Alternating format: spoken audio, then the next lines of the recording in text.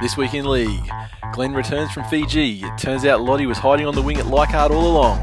The Broncos announced the signing of a true giant of the game, Luke Capewell.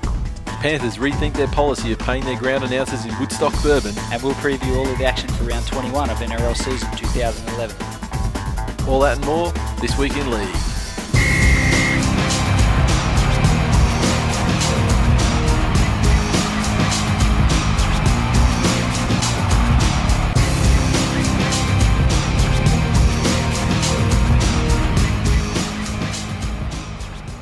Welcome to episode number 58 of This Week in League. I'm Nate. And I'm Glen. Welcome back. Bulla! Oh, you picked up the lingo. Kava. I'm fluent. Kava. Grass skirt. Lottie Takiri. Uate. It's actually Uate Pate is the official Fijian name. He shortened it. He shortened it down. Because people like Rabs struggle with pronunciation. So I guess that was the first thing I had on my list was how was Fiji? It was great. Very much needed. Very relaxing holiday. How was the Serenity? It was freaking awesome. I got a massage and purely happy ending? Certainly no happy endings, mate. I'm a married man. I don't do those sorts of things. PG rated massage for $50 Fijian. Which is? Roughly $35. Oh, okay, so we don't smash them that badly on the exchange. It's like $1.70. Okay. So I don't know exactly, but yeah, it was roughly about that. Anyway, you go in there, and you've got an old duck that just starts massaging your feet, and then another not quite as old a duck that starts on your shoulders and your neck and your head and your ears and your eyelids and your top lip. It's kind of a bit weird in some places, but anyway, the old duck's got hands like stone. She could snap your leg in two between her thumb and forefinger, I reckon. Just a rock. Just hands like rocks. Couldn't believe it. So they, start massaging you. Then you go in, you lay on the bed, and they massage you like a conventional sort of massage then. And then this goes on for an hour and a half. Yeah. For $35. Yeah. And then at the end, they just cover you over in towels and stuff, and then just leave you like behind your curtain in your little cubicle thing, laying on the bed. Yeah. And say you sleep now. And I passed out like a fucking corpse for 40 minutes, man. Yeah, see, I can't believe it's only 40 minutes because after massage, usually it's like you're fucked like you had a massive workout. Yeah, true. And admittedly, because usually my massages have happy endings, so it's like some workout involved. But but no, when we were in Malaysia, what would have been? I think 2008 now. Yeah, we had we both set up on this table and the tables next to each other, and there's like the full massage thing, like you're saying. But then there was also, did you have the one with like the hot oil, like where it's like some like third eye Ayurvedic massage, where it's like they sort of pour like hot oil like on your. I can see you've still got a mark there on your third eye. I thought that was where you had your penis chakra thing, and then. And then we got at the end, instead of then we had like a steam thing at the end where they actually had these machines that are kind of like. They're like Daleks, except, with the head part freeze, and you sit in it like a chair. It opens up and there's a chair, and you sit in it, and it closes around you. Nice. It's like steam thing, so fucking hot. Like you basically stay in there as long as you can physically bear it. And which wasn't that long. Like seriously, it wasn't even. It probably wouldn't have been 15 minutes. It was that bad. And then you get out. You feel great, obviously, after you get out. But yeah, then you pass out. Very relaxing. A lot of time was spent on the beach, in the pool, chilling out. Took Jackson kayaking. Had a couple of blow-ups because obviously he was sitting in front of me on the kayak, so I'd paddle and I'd pull the paddle out of the water to paddle on the other side. Yeah. The water would come down the paddle and hit him in the head. Yeah. And he blew up to the point where he was ready to stand up and get out of the kayak, which means out in the ocean somewhere. Yeah. Oh, I was just in the river, but it still wouldn't have been. He had a life jacket on, but it still would have been ending pretty badly for him. That would have been pretty funny if he did it though, because with a life jacket, nothing would have happened really. He's like, no, Dad. Stop it, Dad! It's like, dude, I can't help it. So I pushed him overboard and just kept. No, I didn't. I pushed him a little bit forward so the water wouldn't hit him. But geez, we're in trouble there. I thought it's going to be little man overboard. But great holiday, lovely place, lovely people. The resort was fantastic. Didn't get to see Lottie. Bit disappointed. And his brothers. Spent all that money on search party. Everyone's his cousin, but Yeah. spoke to 3 different people. That's all as far his up the cousins. family tree as you got. Sorry? So you got basically the bottom branch of the family tree. Yeah. Yep. Apparently, some guys that we met up with over there on the drive from the airport to the resort, their driver pointed out a house that was Lottie Takiri's house along the way. Okay. Not sure if Lottie'd be overly impressed with that, but I wonder if Lottie knows that that's his house. yeah, I think that might be a bit like the Hollywood tours where they take you around. That could be anybody's house, but they'll tell you it's such and such's. Exactly. But everyone's Lottie's cousin, and everyone is Uate's cousin. Why not? No one's Jared Haynes' cousin, though, right? Yeah, they don't like to speak about Jared Haynes. They don't shy away from the fact that he's Fijian, but not exactly proud of it. Yeah.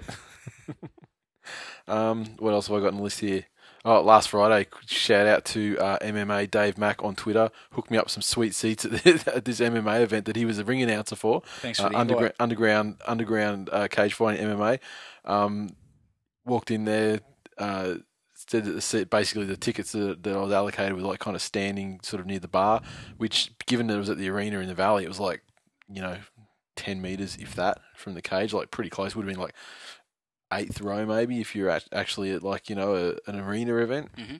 And then he came and met me. We had a chat, and he's like, "Look, I'm trying to get your seats, with the announcers table, but they didn't have any extra chairs. So I don't know if you've been in an arena before, like for a concert or anything, but there's these little stairs that go up like sort of 15 stairs, and then a little area with smaller than this room, mm-hmm. with like a little cage, and there were like 5 seats in there. I sat in there, it's like looking straight down into the thing.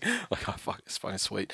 But it's good organisation. I mean, they're only they haven't been going that long, but like the way that the things they do as far as like production value and stuff is really good, and I'm going to be supporting them for every show that they do. And it looks like, and they're going to aim to be at the arena every 8 weeks ish. Sure. So I'll be at every single one of those, and you Hopefully will be as well. Well, I'll invite you. Really? You can come with me.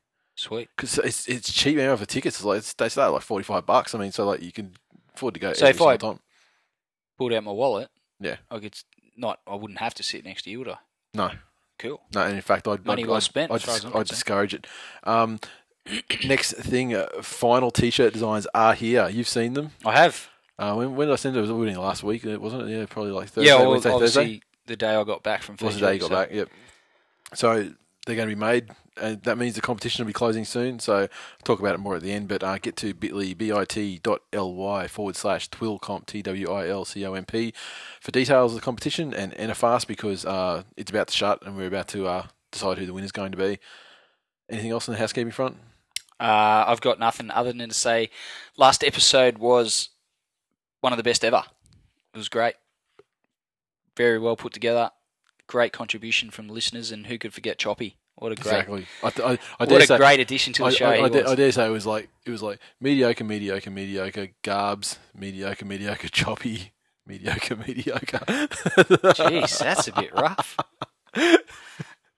Wrapping Garbs up. I have to listen to the entire thing, and I mean, I obviously listened to various bits a lot of times in the actual production phase, but I was fucked at like it was running so late anyway. Yeah, it's like, a massive effort. It was a couple of hours late anyway, so I was like, fuck, I'm not listening to the whole thing. So hopefully there were no fuck ups in the editing, but oh, there's heaps. I don't want to mention it, but it was still a massive effort, and it was good to have the listeners call in and get their contribution to the show. Something we should be doing more of, and now that we've sort of done it the first time. Yeah, and in fact, and that's the announcement. We will be. I'll announce it now.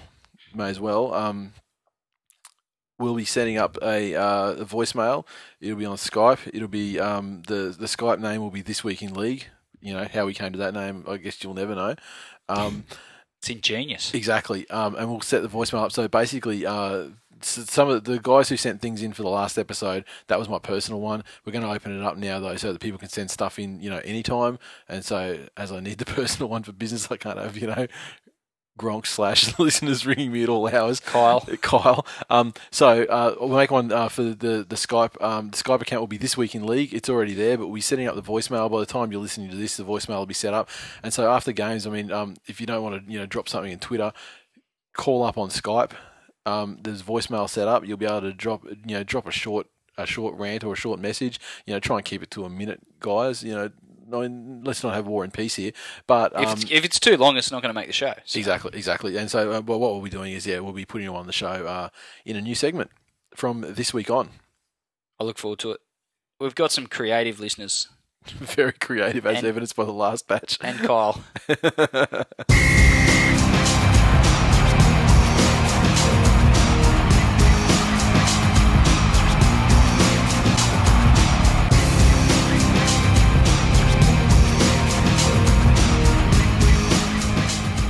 News, and the first story, it's a multi-part story based on player movements. We're coming to the end, I think, of that sort of silly season of everyone figuring out where they're going to be next year, but we've got a couple this week, and the biggest name on the list is Petero Civoniceva. Penrith captain Petero Civoniceva is rejoining the Brisbane Broncos after securing a release from the final year of his NRL contract with the Panthers. The 35-year-old Test and Queensland Origin prop has signed a one-year deal with the Broncos for 2012, likely seeing out his playing career with the club where it started under Wayne Bennett and where he won 2 premierships. Civoniceva met with Penrith's general manager Phil Gould last week and indicated his desire to return home to Brisbane to be with his family. In today's press conference, Civoniceva said the decision had nothing to do with the treatment afforded standing coach Steve Georgalis, who was shunted aside when the Panthers signed Ivan Cleary from the Warriors. Bullshit. The veteran prop is in his 4th season at the Panthers, having switched from the Broncos after the 2007 season following 10 seasons with them. The move back to Brisbane had been speculated over the last few weeks and was confirmed this morning. Gould said in a statement, "The Panthers understand the reason behind Petro's decision and feel it would be unwise to stand in his way. Petero has been tremendous for the Panthers. He's given great service to the club, the community, not to mention outstanding leadership to our team. His influence at Penrith will be evident long after he's gone." And as you alluded to, bullshit. Petero was one of the guys that stuck his head out when Elliott was the guy giving his marching orders. He was very pro Elliott and then pro Georgalis, and was kind of vocal in that the players wanted Elliott to see out his time. Blah blah blah. I would have a feeling that that's put Phil Gould offside, and it's worked out well for both of them that he no longer be there. Well, I guess so. With the exception of Luke Lewis, I don't know where the leadership comes from that Petero brings to the team. And who shows up at their voluntary training sessions next year? Yeah. There's only one player, and But I wouldn't mind a couple of grand on who that might have been. Yeah, could have been Luke Lewis though too. Sorry? Could have been Luke Lewis. No, there's no way it wasn't Petero as far as I'm concerned. Yeah, I mean, I like Petero, obviously. You as a Queenslander, I like Petero. Might move back next door. I mean, if he got his old house, it would be great because Kiwis and stuff in there. And, you know what I'm saying? It's just neighbourhood's gone downhill since he left. But yeah, I think the Panthers.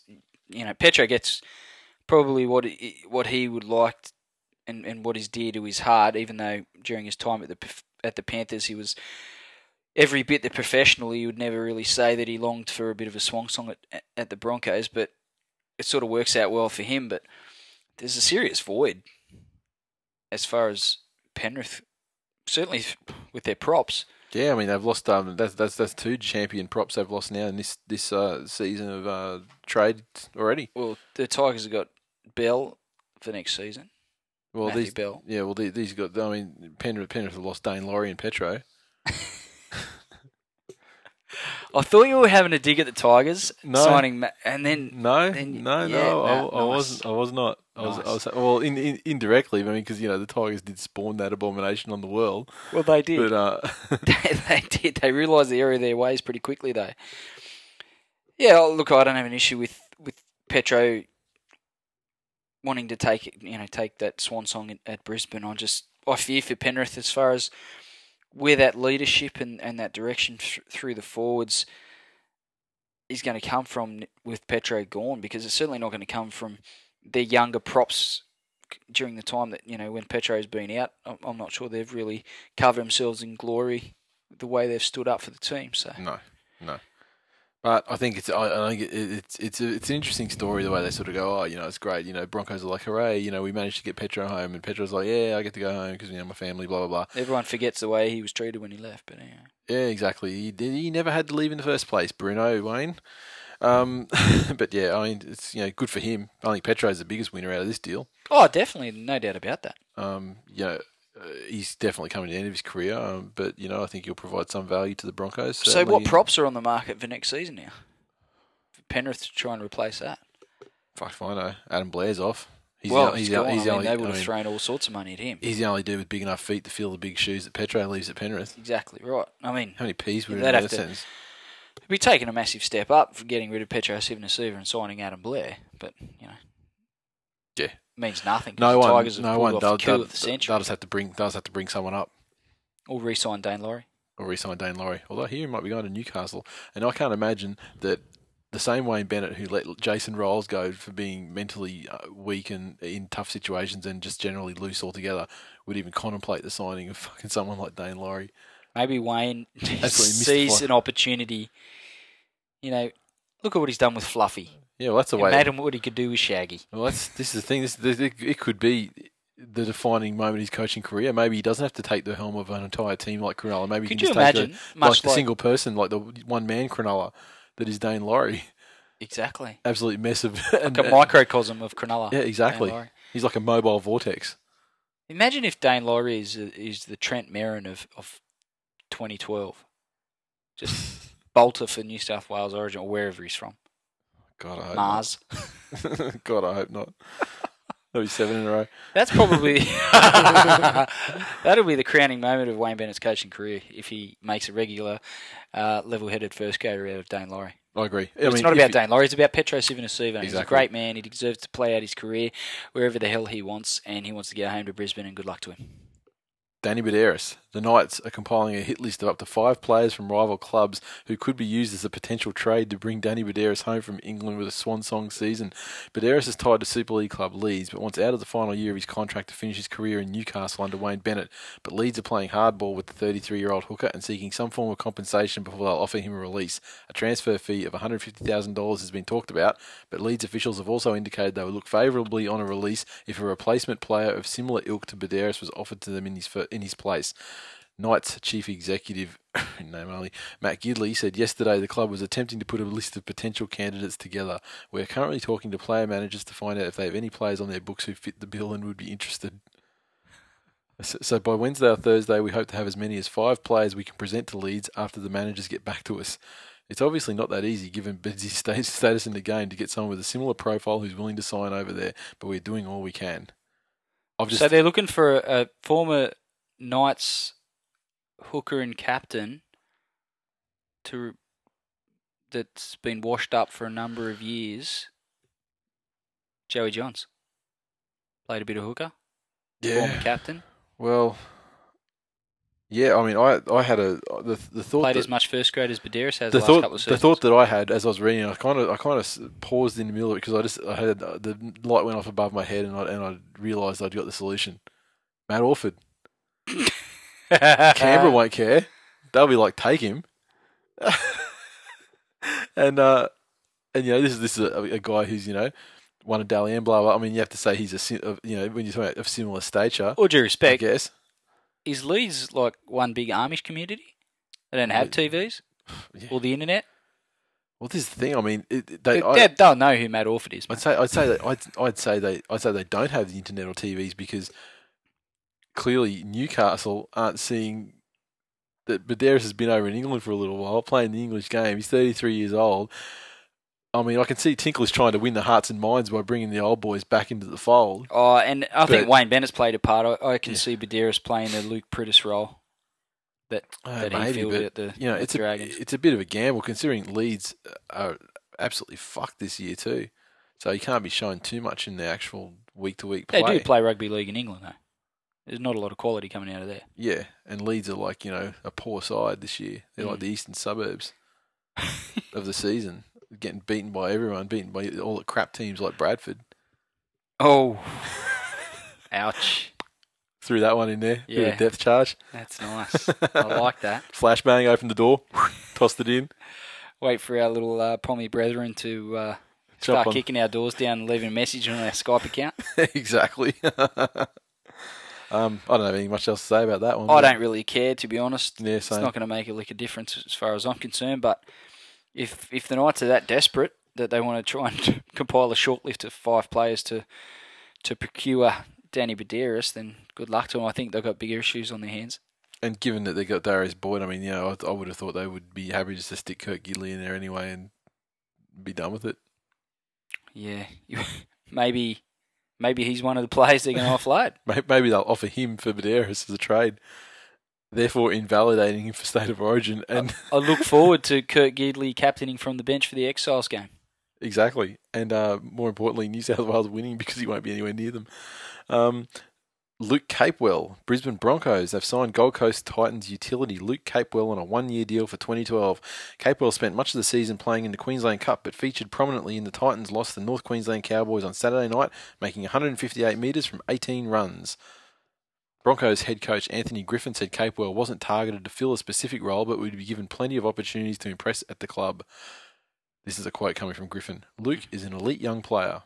He's played over 30 NRL games and only turned 22 this year. He can play anywhere from halfback to fullback, so he can certainly fill plenty of positions for us. The 22-year-old made his NRL debut for South Sydney Rabbitohs in 2008, playing with the club until he's moved to the Titans for the start of this season. He will remain at Gold Coast until the end of the 2011 season. He's played a bit of six at the Titans, hasn't he? He started at 6, so played a bit of fullback. What you're telling me is that the Brisbane Broncos are going to potentially replace Darren, the immortal, the great man, the legend, the champion of the people, possibly the greatest player ever, probably the greatest player ever, with Luke Capewell. No. No, that's not happening, because the key part of the story was that Anthony Griffin said Capewell wasn't targeted to fill a specific role, which means he's just total filler. Well, when they have the baby Broncos, he's one of them. He'll be the Clayton's Broncos player, the Broncos player when you don't really have any Broncos players to choose from. I hope for the sake of the loyal listeners to this show that happen to support the Brisbane Broncos, not to mention my son, I hope for their sake that is the case. Because they've had 17 seasons of watching Darren Lockyer run around for the Brisbane Broncos. Yeah, but Jackson's a number of those have been in the 6 jersey. And Jackson's only had like 3/4 of a season so far. He'll know the fucking difference between Darren Lockyer and Luke Capewell. Let's say that. All right, let me put it to you like this.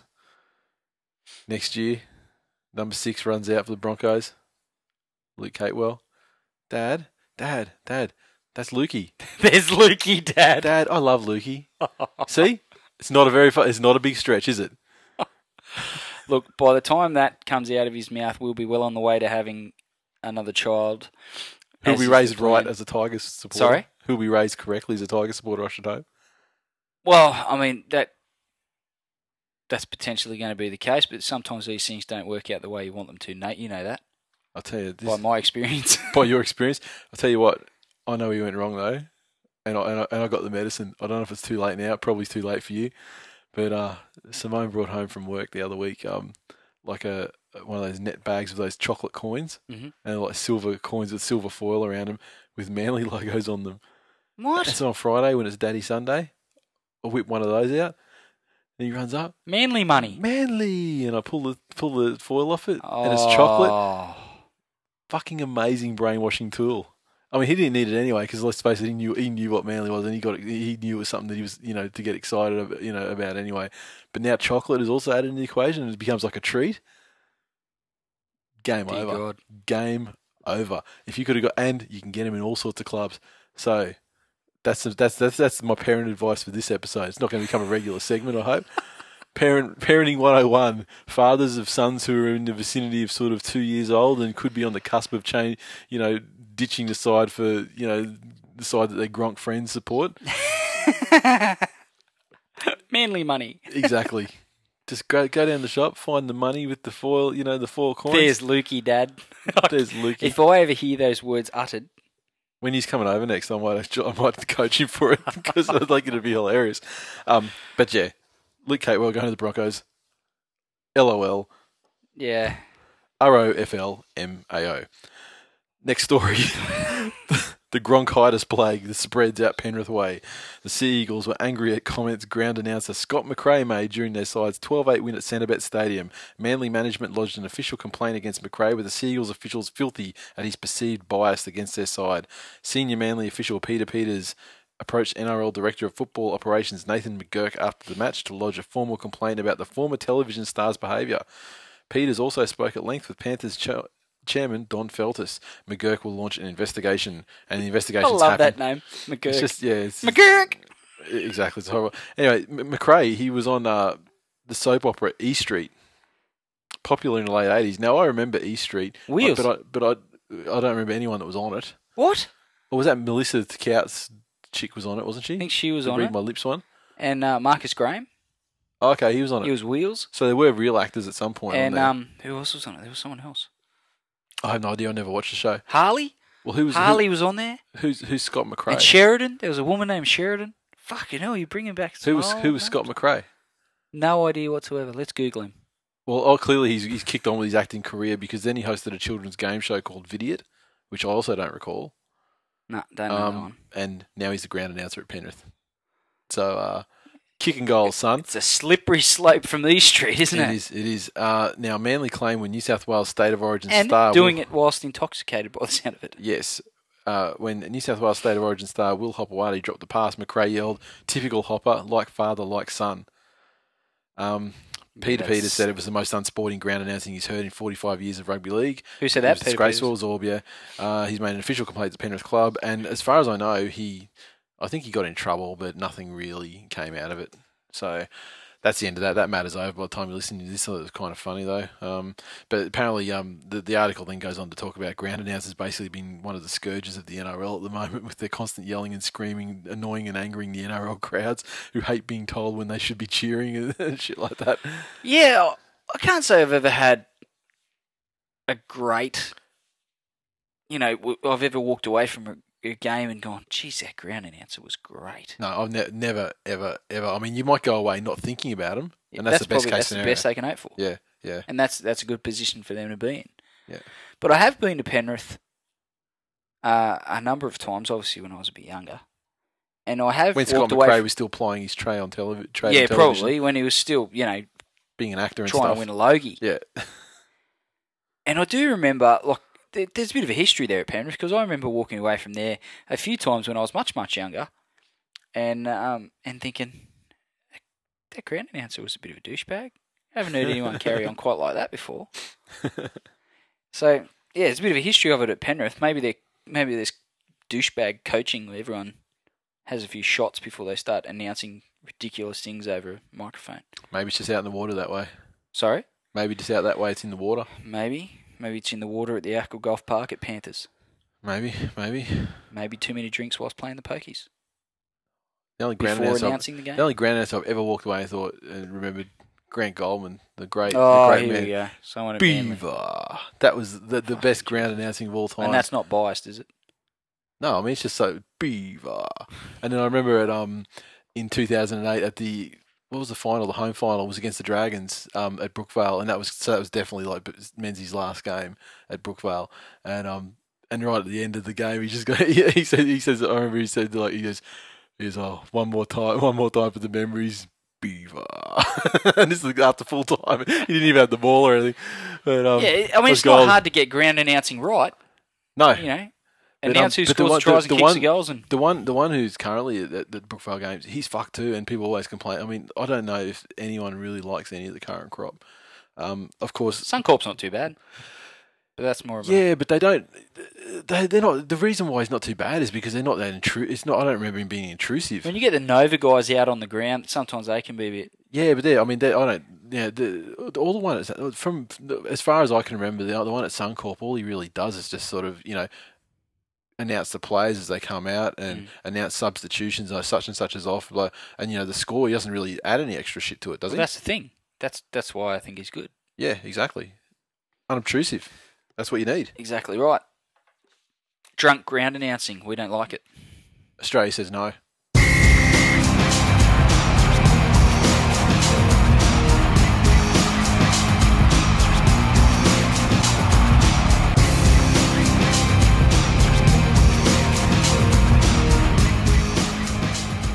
Recaps, first game, Friday night football. Vuvuzela of the year. What?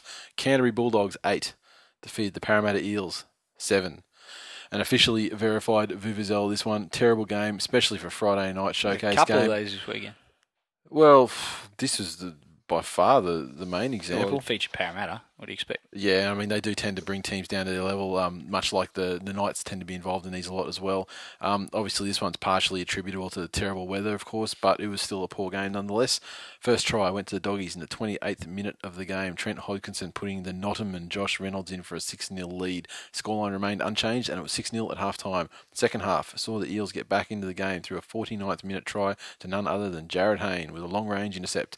Burt added the extras, and we were tied at 6. Despite a mountain of opportunities, the Eels couldn't crack the Doggies' defence, but they did grab the lead through a field goal from Hayne with only 5 minutes left to play. Game wasn't over yet. With 2 minutes left, Trent Hodkinson nailed a field goal, and we were tied at 7 and heading to Golden Point. First half featured the usual field goal-a-thon, for no result, and in the second half it was Trent Hodkinson again with the field goal to steal an 8-7 win for the Doggies. There were some positives to come out of this for the Dogs, and certainly for their fans. Sorry? The Ottoman. The Ottoman making an appearance is obviously the biggest positive for anyone who enjoys life. Not just an appearance, though. I mean, he fucking smashed Fui. That was great. That was the sort of shit that we've been spruiking for 2 years. It showed a small glimpse. Exactly. A small 3-foot glimpse. He basically just showed a bit of cleavage. He's not going to get his tits out till next week. Yeah. I mean... and then maybe if he gets him into the finals, he might show some bush. You think? Yeah. He'd be waxed for sure, wouldn't he? The Ottoman. Metaphorically speaking. He'd be hardcore. Positives for the Dogs, it was Jimmy Dimmock's first win. Their defence, despite Parramatta not throwing everything but the kitchen sink at them, they had a lot of sets of 6, but it wasn't exactly the sharpest, crisp, most enterprising attacking play that you've ever seen. Having said that, they defended quite well. And only conceded the try for the intercept too. So yeah. And Hodkinson's field goals to A, tie the game up, and B, eventually win it. Negatives was everything else about this game. Yep. Fucking horrible game on so many levels. The weather was shit. And actually, the crowd was shit. Well, the crowd wasn't. I mean, the crowd was still 15,000, and given the weather, I mean, yeah, I've seen worse. I mean, Cronulla get worse than that on a sunny day. Well, you make a valid point there. It was still cavernous though. Yeah. Well, in that stadium, 15,000, may as well be 3. Yeah. I just wonder if the Eels fans are looking at Robson and the way that he played, and we've had rants from our little friend Paraman 1973. Which will appear on later on this episode, incidentally. Quite entertaining. If they're looking at him and going, and any part of them is thinking that Sandow's going to bring a market improvement. Well, in attack, I imagine he will. You really think so? Yeah, at least in 1 out of 4 games. Maybe 2 out of 4. I think that Sandow is a step up from Robson. I just think compared... He's a step back in defence, though, too. I Absolutely. They're paying him big bucks. Yeah. Compared to what they're paying Robson. So with Robson, you say you're getting what you pay for. Yep. Pay peanuts, get Robsons. Yep. But pay big bucks, get Sandow. Yeah. I mean, the math doesn't add up. No, it doesn't. And that's... I don't know that any of the fan bases, looking towards Sandow coming to the club like it's going to be Christmas in March or whenever he laces on the boots for him. But you would think that with the amount of money that they're going to invest, or that they have invested in him, that he's going to be the type of player that is going to lead him out of these doldrums and, opportunities in this game, for instance, that they just couldn't capitalise on, and everything was trying to, again, it was all up to Jared Hayne to pull off the miracle play. I don't know that Sandow's going to bring that to the table a majority of the time, as you'd expect someone on that sort of coin in the halfback position. Yeah, I think. At the time they said they announced it. I mean, I agree. I agree they paid overs for him. Because they created, or they had enough field position to create opportunities and turn them into points, but they couldn't do it, and I just don't know if that was Chris Sandow running around in Robson's jersey that he was going to do it then either. That's my biggest concern for Para. I just think that they're probably at a point now where they're looking forward to next season. And plus, they're going to have Tongas in the centres.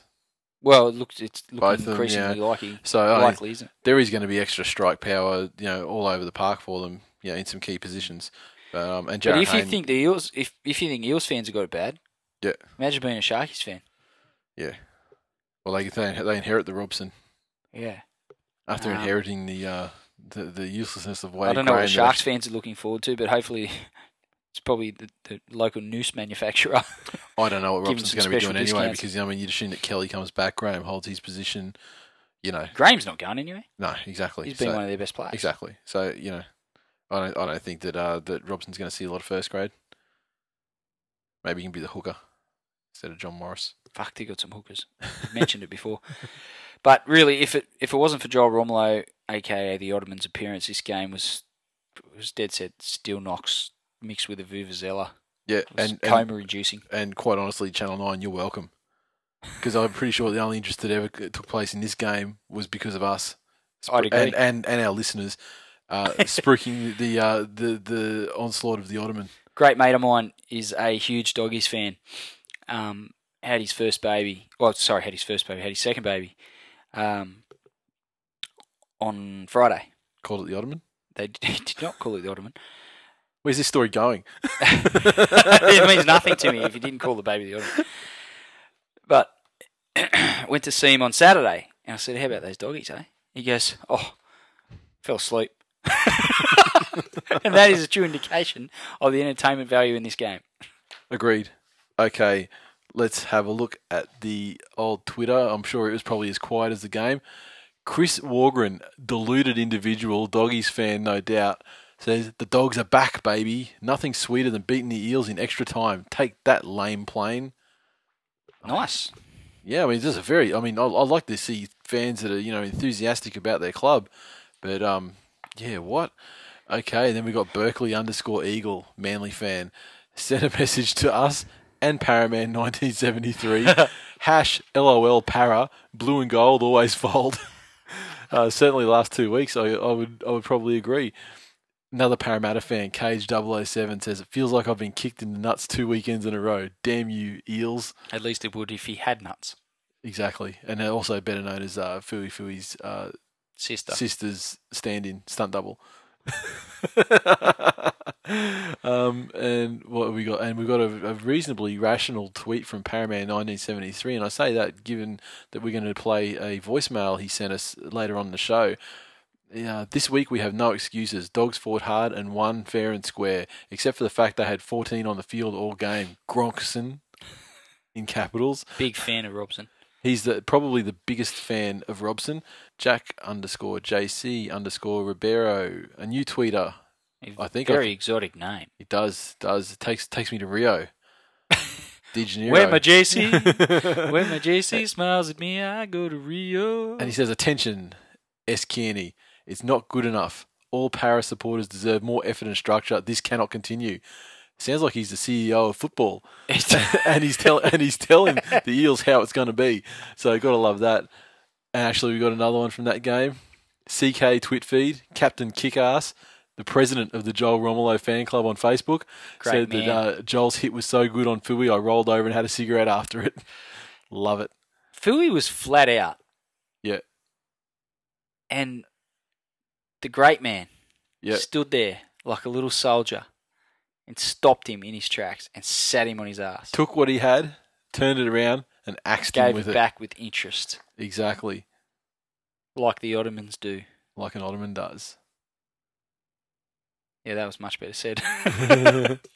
Moving right along to the next game, Friday night football game number 2, the Melbourne Storm 26. Pumped. The Brisbane Broncos 6. Melbourne shot straight out of the blocks, scored their opening try through Maurice the Good Blair in only 6 minutes in 6 minutes of play. Unfortunately, though, for the Storm, that was it for the first half, and it wasn't until right before half time that we saw some more points. A controversial video ref call awarded a try to Jarrell Yao Yi. What were your thoughts on it? Well, at the time, I was like, that's unfucking believable. The worst fucking video ref decision I've ever fucking seen in my life. And everyone's like, yeah, right on, I agree. But on further consideration and seeing it a few more times, it was ugly as hell. but the ball was sitting on the ground, and he did touch it, and so really, I mean, it didn't bobble off him, because it sort of came off the defender, who I forget who it was. It came, it came off the defender, probably Slater or something like that. And then was on the ground, and he was sort of lying next to it, and he just sort of put his hand on it. So, yeah, I think it was ugly, but I mean, I guess you got to award To it. the letter of the law, it was a try. Yeah, it just looked really ugly. I think that was the problem. I thought initially that they were trying to claim that Wallace scored, and I was like, "There's no fucking way Wallace scored." Exactly. And I actually tweeted at the time. So imagining that you've grounded the ball is enough these days. Yeah, because Wallace was nowhere near the ball. Yeah, exactly. But then, much like yourself, the more times I looked at it, I still have a bit of when the ball does hit the ground, I'd probably need to have a look at it in super slow, but I'm pretty sure the ball bobbles off Yao's hand first, and then before it gets to rest on the ground. But if it did, he was on his back facing away from the try line, so away from the dead ball line. So it would have to be back. If it did, it would have been back. But yeah, the grazing action of his fingers is downward pressure. We've seen, the tip of a finger touching the ball being classed as downward pressure. So you can't really, as far as the grounding of it goes, again, it was ugly, but you give it. Yep, I agree. Okay, and Corey Parker added the extras to that try. It was 6-6 at half-time. Cameron Smith broke the deadlock with a Jamie Soward special penalty goal in the second half, giving the Storm a lead that they would not relinquish, and in fact they extended it massively through some great tries from O'Neill, Cooper Cronk and Blair getting his double right on full time. Smith was a laser with the boot, kicked 5 out of 5 on the night, and the Storm won in impressive fashion, 26 points to 6. Yeah, this game was a stark contrast to the Doggies Eels game. Yeah.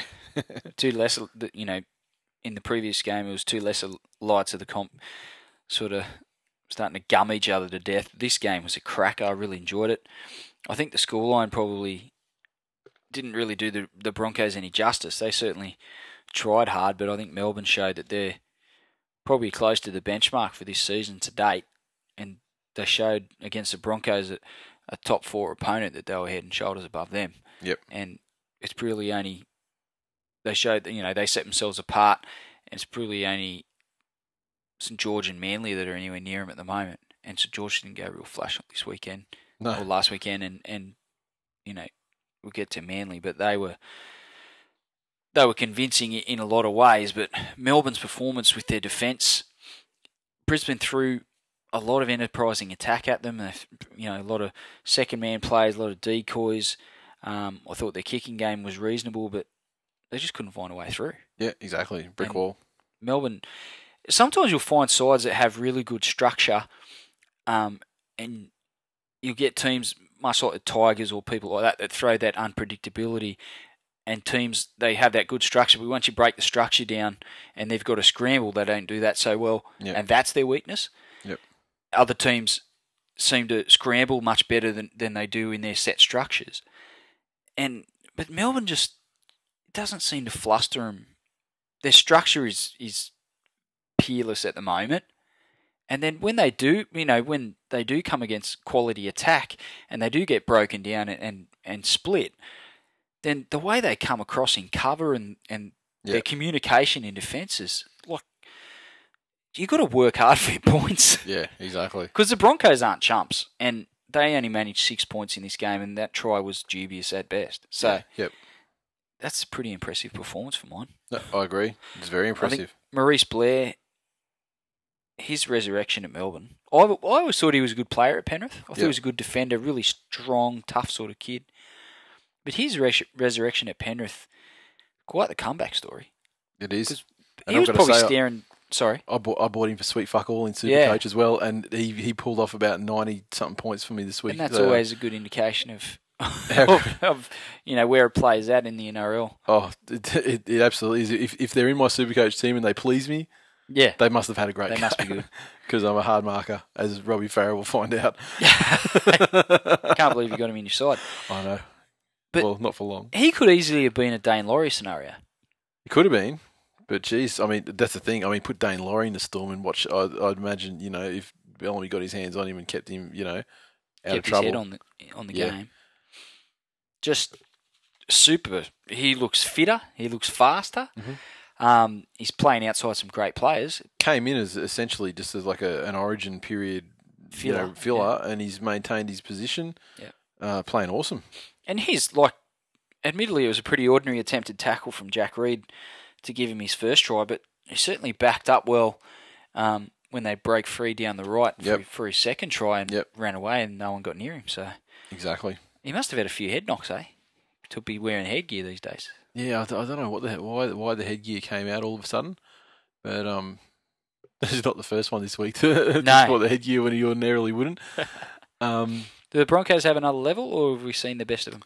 Well, the last couple of weeks, I think they've fallen away massively. So remember, their defence was like the feared thing, and they hadn't had a try scored against them in X amount of halves of football, and blah blah blah. And their defence certainly isn't as good as it was at the earlier stages. I mean, can they bring it back? Of course, they probably could. Will they? I don't know. If they don't have another level to get to, I don't think they're going to win the comp. Guys like Jack Reed have been super quiet in the last month. As you'd expect from a rookie, though. It was hard to maintain where he was at. I suppose, but I mean, it's not like he's a forward or anything either, where he's like getting smashed, week in. But he was killing it. There's games where he was untouchable. Yeah. He's far from that at the moment. And hopefully against the Sharks this week, he can, have a good training run to become more untouchable. You got anything else there? We go to Twitter. Twitter, Jeremy_Jack01. Storm and Bronx clearly showed why they're in the top four. Dogs, Eels was garbage compared to this game, although not helped by the rain. So he's commented on all the games. Wow, Broncos fans usually quite vocal, not so much. Well, their team got pumped by 20, would expect. Yeah, but Crawl back into their holes, back under their rocks. Super Saturday, North Queensland Cowboys 28 defeated the Gold Coast Titans 20. As befitting a game played at Skilled, it was an error fest early, but the Titans were out to play and they scored first in the 14th minute through a try to Zillman. Princey added the extras and it was a 6-point lead. That lead was extended shortly after with Zillman again grabbing the try, getting his double, set up by none other than our favourite Matty Shrama. Prince was successful with the conversion again and the Titans were out to a surprise 12 points to 0 lead. The Cowboy comeback began shortly after with Ash Graham scoring in the 25th minute. Then right on half-time, the Tigers booted a penalty goal to extend their lead at the break to 14 points to 6. Cowboys blasted out of the starting blocks in the second half, turning a half-time deficit into an 18-14 lead in the first 6 minutes through tries to Ash Graham and then Brent Tate. Titans, they struck back 10 minutes later with a try to Steve Michaels, and with Prince continuing his perfect afternoon with the boot, they led 20 points to 18. Unfortunately, though, the Titans fell away late in the second half, and the Cowboys retook the lead after 2 disallowed tries. They got a try to Gavin Cooper, and then with 5 minutes remaining, they iced the match with a late try to Willie Tonga. Final score, 28 points to 20. It was interesting to hear Choppy's comments last week on Matty Srama. Yep. He's a big fan. Yeah, I mean, but I wouldn't have expected to hear anything... anything else. No, but the way he described him as almost like a Nathan Friend clone. Yeah. Was very interesting. But the play that he pulled off, his little dart out of dummy half and the pass to Zillman, albeit Zillman still had a fair bit of work to do to get his try, and he did really well to get there. But Srama's contribution to that's the stuff of a seasoned first grader. Like, not a rookie. He's only played... He wouldn't have played a dozen. Yeah, he wouldn't have played a dozen first grade games. No, certainly not. He's going to be good. I mean, we've wrapped him up. But we've wrapped other players up on this show, and they've amounted to 3 parts of fuck all. To be fair, though, we wrapped up the Ottoman based on a game where he smashed people, which is fine. We wrapped up Rothschild before he was taking the field. It's been validated. Let's face it, Trump, we wrapped him up after he had a great first game and then he was given further opportunities in first grade and he's continued along, so best of luck to him.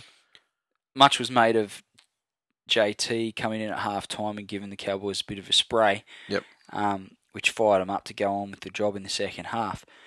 I don't know if anyone else heard, but apparently Matty Bowen didn't hear JT blowing up at the team because he was in the toilet. Did you hear that? No, I did not hear that. Yeah, they asked Matty Bowen about, what did JT say? And apparently he said he gave the boys a spray. And Matty Bowen said, I didn't hear it, mate. I was in the toilet. I couldn't hear what he was saying. I heard him yelling, but I was in the toilet. I didn't JT's competitive. Is anyone else imagining Matty Bowen at halftime sitting on the toilet with a form guide and a packet of Winnie Blues? No. Just wishing JT What- would keep it down. I'm what- trying to concentrate in here. Why does he have to be smoking? Isn't it what you do when you read the form guide? I don't know. I don't know. I don't read the form guide either. I guess so I don't smoke, of course. Makes sense. So I was right. But obviously they took some notice of JT's contribution at halftime, his halftime pep talk. And the try that Cooper scored, that was super fast hands to get the winger away. And Fifi Law put in a beautiful inside kick. There's players pushing through either side of the ball, and Ash Graham, of all people, come from the other wing to pick it up and keep the play going. That try is a real barometer of the spirit in the Cowboys club at the moment. The players came from everywhere to be involved and support each other and back each other up. And when they scored, they went nuts, as they should have. It was a great try. It's probably one of the tries of the season. But I think it's that sort of spirit that's given him the confidence and the fact that they've won 2 of 3 without JT. I mean, they obviously were unsuccessful whilst I was in Fiji against a rampant Tigers side that would never look like losing. They'll take that ratio. Yeah, you didn't see. You clearly didn't see that. They'll take that ratio for the rest of JT's career. You know, God forbid if he does happen to suffer any injuries. Yep. They'll take that every day of the week. Yeah, 2 out of every 3 games. Absolutely. I mean, because let's face it. I mean, last year without JT, they were nothing. Rabble. Yeah, exactly. Dead set, certain flogging. Good win for the Cowboys. Yeah, I agree. And I mean, everyone's talking it up like it's a really important win for the Cowboys. I think it is too, because I mean, they're away from home. Yep. They were down by plenty, by 12 points at one point. Desperate opponent. Yep. Exactly. Who disappointed me.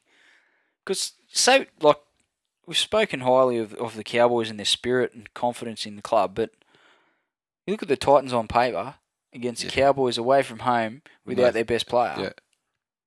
No brainer, you'd think. Come on. Yeah, exactly. I mean, something's not right there. Clearly, I don't know. There's obviously not going to be an answer for it this year. Clearly, the hierarchy at the club's busy.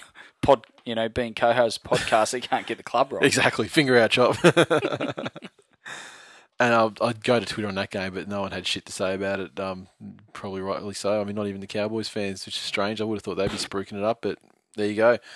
Saturday, I game think 2. They're just waiting till JT comes back before they get too confident. Until they start watching games again. They think they're expecting the worst, and they'll come back and go, oh, shit, we actually won some games. What?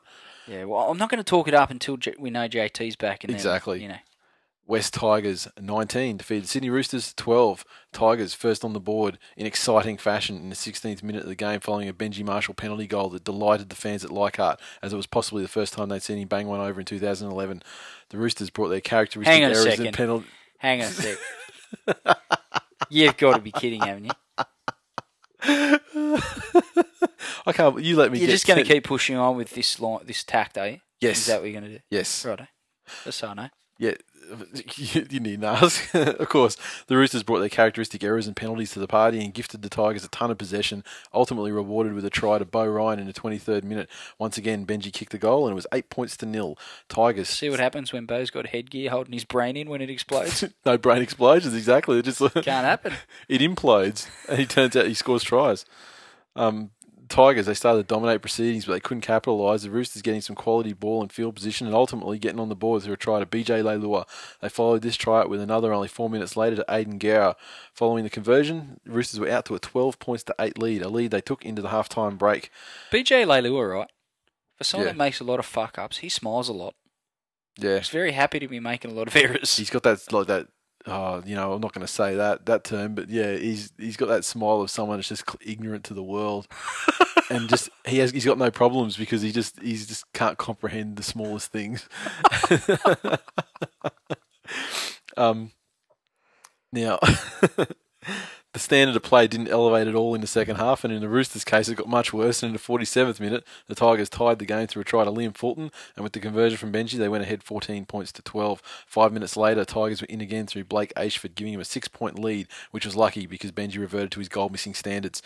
Scoring was completed 5 minutes before full time when Benji kicked a field goal, putting the Tigers ahead with the final scoreline of 19-12, like Benji Marshalls do. Still not getting enough out of Robbie Farah. Getting dead set nothing out of Robbie Farah, I swear to God. Injury. And I think Robert Louis He's just a straight delivery mechanism from dummy half At the now, moment, Farah. Yeah. He's got nothing You with could, which to... You could dead set put John Morris there. Same impact. You're a fucking idiot. Oh, John Morris can't pass from dummy half? I think so. Fucking why do He I might not be able to make a why fucking do I schnitzel. bother coming here, Sorry, listening to your fucking bullshit? No, you're right, Glenn. You're right. I apologise. I know I'm right. I apologise.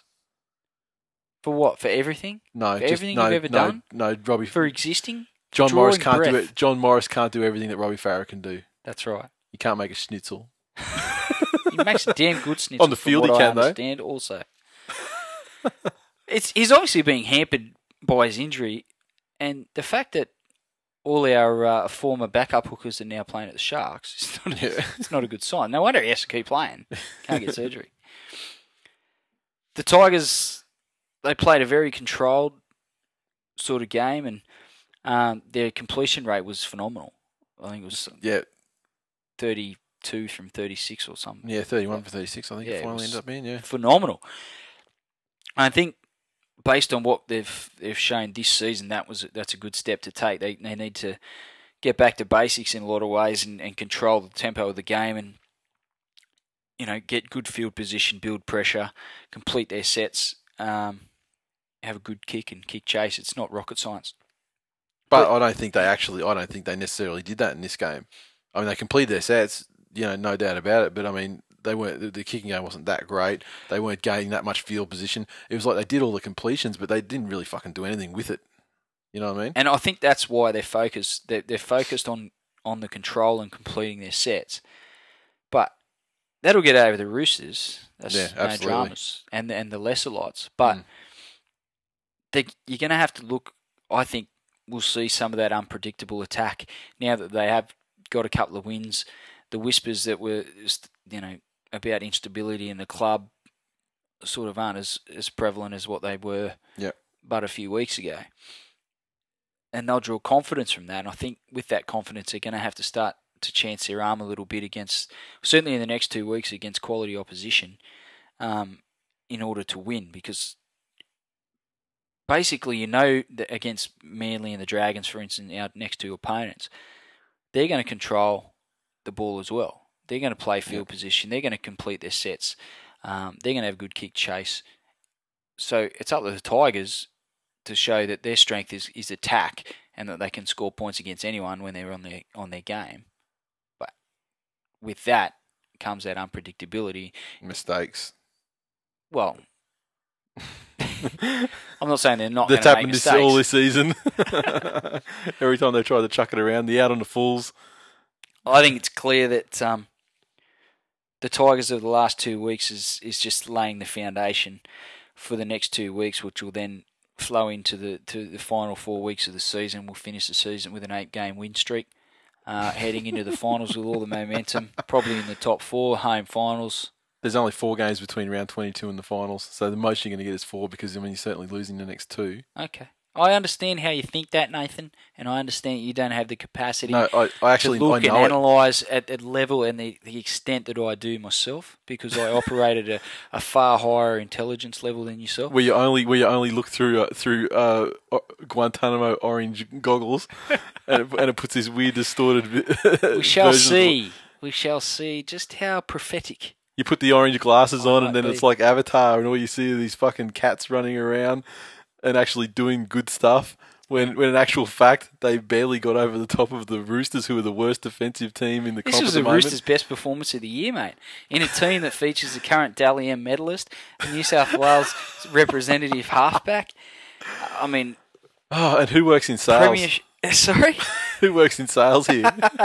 You've clearly sold yourself as the big picture, but yeah. You know, we've got all our players back. Our left edge is back and starting to fire. Except for the and fact it's obvious that they haven't gone to the left edge as much as what they would have last season.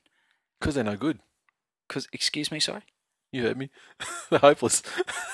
You want to fucking hope I heard wrong. No points getting... I think you'll see the leaking left points edge, and not scoring any. I think that's the left edge at its the left best. side attack of... well, it won't be Lottie Takiri, unfortunately. Exactly. Left edge ain't back anywhere, man. Yeah. We'll see. Left edge is back in Fiji. He'll be a late inclusion. In Fiji. He heard I was in Fiji. He's gone back over. for hat It's tricks. all just a big misunderstanding. He'll fly back. He'll be named as a late inclusion. We'll be good. Have you got anything else to say? Because there's a couple of guys on Twitter about this one. A bit of a contentious issue with the Roosters blowing up about a pass. It was 100% okay. 100% okay. Yeah. 100% clean line break with cover from the sides, but certainly no one in front. Martin would have brought him down. No dramas, mate. From a standing start, moving forward against the grain of the guy, there was no way. Tim Moulton. Yeah, it doesn't matter. He only had like half the field Wouldn't to have made traverse. a fucking ounce of difference to the result. They should shut up. Would have been under the sticks and it would have been tied 18 all. So would have made a lot of difference to the result, I'd imagine. Well, not really. We And still then- would have won by a point, wouldn't we? Then you would have got a field goal, and then Braith would have kicked a field goal from 50 metres out, and then it would have gone to extra time. And you know what? And then Liam would have thrown a massive intercept to 2 days, and he would have ran and scored over in the fucking left corner, and then you'd be sooking and jumping off buildings again. Oh, God. The end. Twitter. If you were less of a fuckhead, people might like you better too, but neither of those things Why do happen. you have to bring personal stuff into it? I'm just talking facts. Loz Australia, Tigers fan, I believe, said, here's your Tigers match report for next week. Fucking Bo, fucking Ryan in the fucking forwards, fucking fuck to the fuck. I think that was before the game. I don't think, but no. That was when he got put into the forwards. Yeah, when Utai came on. Clearly his position changed, though, after the game, because I think I did see a tweet later on. Where do we have here? We've got some other Tigery ones going about. Where are we? Or not? Nothing. Oh, no, Australia, that other one he came through, it wasn't about the Tigers. Well, there you go. So, clearly, I cared about the game more than the listeners. And, I mean, shit, my care factor was low. I mean, it was on, and I was sitting in front of the TV. You watch it just to gain ammunition with which to bombard me with. Just to count how many kicks Benji missed. One. We'll see how many misses this week. He missed 0. Well, I mean, I don't think he'll have a chance to line any up. I mean, let's face it, if he wants to kick a consolation goal at the end of an arse whipping, I mean, be my guest. But I think you guys will probably want to try for the 6. You might be so demoralised about not being able to get over the Berlin Wall. You might just say, look, we'll just try and we'll just attack them 2 points at a time. Cannot wait. But Cannot yeah, I mean, either. Okay, what was the next game? Oh, of course, how could I forget this gem? Saturday, Newcastle Knights 18 defeated the Cronulla Sharks 0. First half, If Cronulla. it wasn't for the Bulldogs-Eels game, this would have been the Vuvuzela of the round. Yeah, and I mean, this is still a strong contender, even though there were more points scored and everything. I mean, it has a lot of arguments made in its favour that it could have been the Vuvuzela of the round. First half, Cronulla looked great despite the loss of Paul Gallen, but they couldn't convert the dominance into points. To be fair, they didn't offer a lot in attacking genius, but in any case, Newcastle were up to the challenge. The only points they got in the first half was a single penalty goal from the boot of Kurt Gidley, and it was 2-0 to the Knights at half-time. Yay, Kurt. Hooray. Second half wasn't much better, to be honest. Mistakes all round. However, Newcastle managed to get some points on the board. 2 tries in 2 minutes was the real difference, with a try to Awate in the 53rd minute and Hilda in the 54th minute, putting the Knights out of reach with a lead of 14 points to 0. The night finished off in blazing fashion, with Kurt Gidley kicking 2 incredible penalty goals to extend the final scoreline to 18 points to 0. No tripping the Uate Parte. None. Colin Best obviously come under scrutiny for lashing out his boot and tripping up the great man as he was running in for his try. No bad trips at the Uate Parte. Sorry? No bad trips. No trips whatsoever. No trips. It's high on life. Yep, that's it. It's all joy. It's all happy joy rides at the Uate Parte. No bad trips coming from the tabs there, my friend. Definitely not. No Gallen, no chance for Cronulla. And I've got to say, as much as it pains me to admit it, yeah, Gidley proved the difference. Yeah. In a shit game. Yeah. I was going to say, the Sharks, I mean, like in the first half especially, they did okay. I mean, like, they had a crack, definitely. The Gallons of the sides and the Gallons replacements of the sides, they did their job. But when they got down into the strike zone, they just had no creativity. I mean, and it wasn't like the Knights were putting on amazing defence. It was just the Sharks were putting nothing on. There was no difficulty at all in reading it. I think it's pretty obvious that neither of these teams are really going to trouble the contenders when it comes down to it, regardless of whether they make the 8 or not. So this game was probably evidence of that. And the less said about it, the better, I reckon. I agree. But we will let people on Twitter have their say. And there were a couple of people who did actually have their say on this game. Barjas Hansen, Newcastle Knights fan. Why are the Knights always in the Vuvuzela of the round? Oh, hang on. Yes. What else do we have here? I don't think we have any. Wow. Well, there you go. Yes, yes, yes. No, no, no.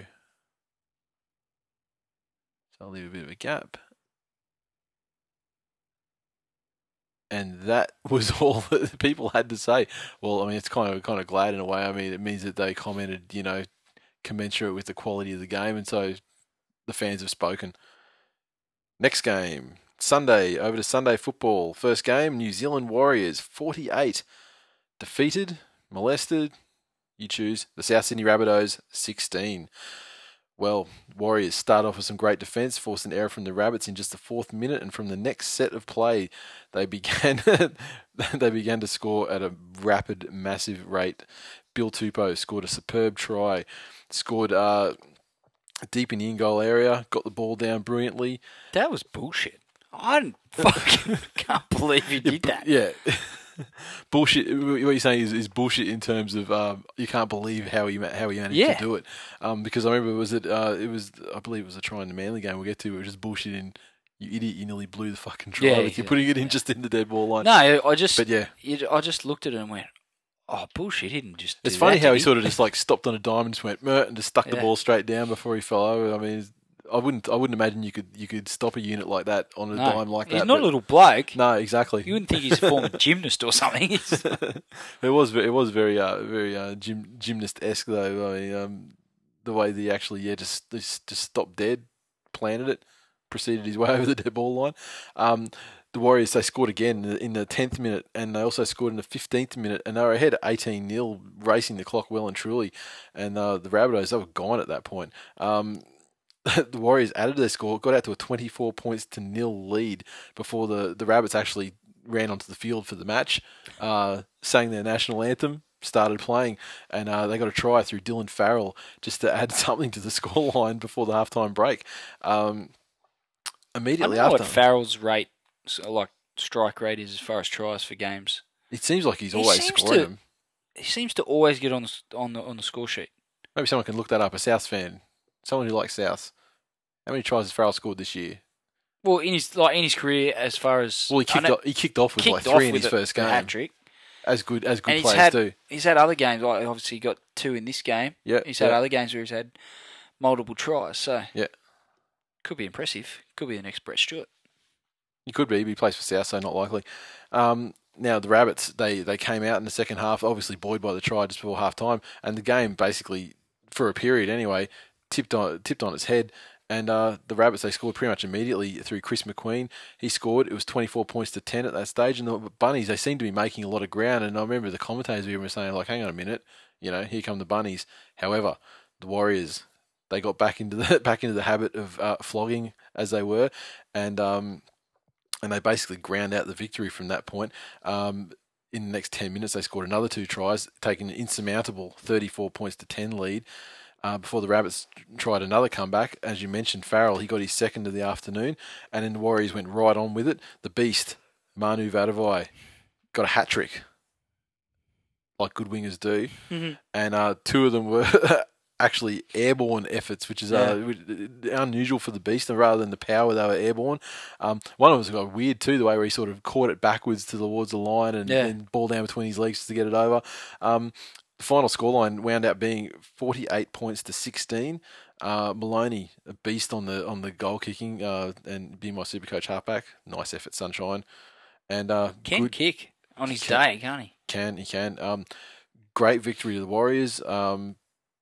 Certainly cemented in the top 8 now, I'd imagine. I don't think top 4 is not out of the question mathematically. Probably is though, given the teams that are up there. But Warriors looking pretty good. Yeah, they sure are. I think they're more than capable of making a bit of noise in the finals, regardless of where they finish in the 8. I think they play the style of footy that can trouble a lot of sides, but it's a bit like the Tigers. You have that sort of knife edge that if they're on that knife edge, they're playing their best footy, but it's only a degree or so left or right of that, and it's not real flash. So, but on their day, they can beat anyone. The Warriors looking super impressive. Mateo's really found his groove in that side, set up a try with his first touch. Yep. was impressive in other areas as well. But my only concern is, as much as I'm a fan of Sean Johnson, if they make the finals, he's going to be under intense scrutiny. Yeah. And he's going to be under a whole lot more pressure than what he is at the moment, even though teams are obviously identify him as a young sort of rookie halfback, so they're going to go after him. But that only gets turned up even further in the finals. And Yeah. Yep. in his first season, that's a lot to ask of the kid, but he's a prodigious talent. So if anyone, Loving his work at the moment. Sorry? Loving his work at the moment. Yeah, is he in your Supercoach side? No, he's not. He should be. He's in mine. I know he's in yours. I did think about getting him, but Good player. yeah, the problem is I've only got one trade left, and that trade is going to be used to ship Farah out, and I'm just deciding who comes in instead. I mean, it's a toss up at the moment between like Thaiday and people like that. The Bunnies' right side defence though was bad. It was really fucking bad. It is atrocious. And their defence up the middle wasn't a whole lot better. And I mean, this is not the first. I mean, they're like Manly's exploited their right side in both games this season, scoring most of their tries down there. It's just bad. Yeah, terrible. They've got to do something about it. Is that the Warriors? Is that the Bunnies done and dusted this season? Yes. Oh, absolutely. Yeah. If they weren't already, they definitely are now. Yeah. Pretty embarrassing defeat for them, I have to say. Oh, absolutely. I mean, and like the fans have gone mental. They absolutely sure have. Berserk as a result of it. They sure have, which is not unlike Rabbitohs fans, but they're especially rabid at the moment. Yeah, and I don't think it's the score. I think it's more the way that they went about losing the game. I mean, they were like, apart from the periods immediately either side of the halftime break, they just had nothing. They didn't look like they were even in, like wanted to be in the game at any stage. There's a few teams at the moment playing like they're looking towards 2012, or certainly looking towards their end of season trip or whatever they're up to. So it's a bit of a shame to see. But teams like the Warriors are going to roll on and make the 8, and I wouldn't bet against them making a bit of noise. All right, Twitter. I'm sure we got something here. Of course we do. Backward sit. Our New Zealand correspondent. Game report. The beast is back. The Bunnies were smashed by a Warriors team more rampant than Ron Jeremy on Viagra. That's 2 Ron Jeremy references tonight. It's all about Ron. Has he made a comeback or something? Pardon the pun. Oh, and I like this one. He sent another one in. Has Lottie got a hat trick? Manu Vadavai scored a hat trick as the Warriors beat the Rabbitohs 48-16 in Sydney. He could have actually had 4. Yeah. He bombed one as well. He did, as Manus do. Dim Sim 19. Is this the first time that we've been tweeted by Dim Sim 19? I love a dim sim. I would have remembered, surely. The right side of Bunny's defence looked like a couple of blokes who won a raffle to play first grade, which is not too bad. And Australia, this is one of my favourite tweets of the week, actually. Match report, South's defence. I haven't seen so many holes exploited since the last time I was left home alone with the internet. Oh, it's brilliant. Dragons _Red V. I mean, guess who he supports. It's times like this that I thank God I wasn't born a Souths fan. Also means I was born with all my teeth.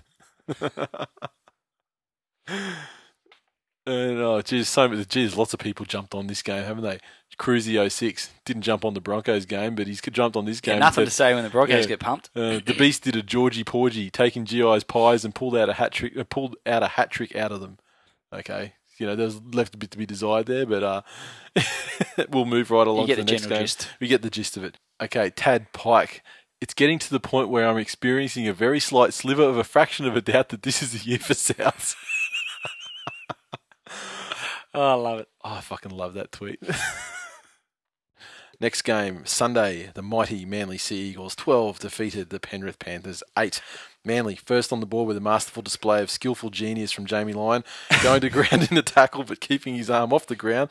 And when Coote fell off, he resumed his glorious run to the try line. Following the conversion, it was 6-0. Penrith had a lot of chances in the first half, but the Manly defence was impenetrable and went to Oranges with that 6-0 scoreline.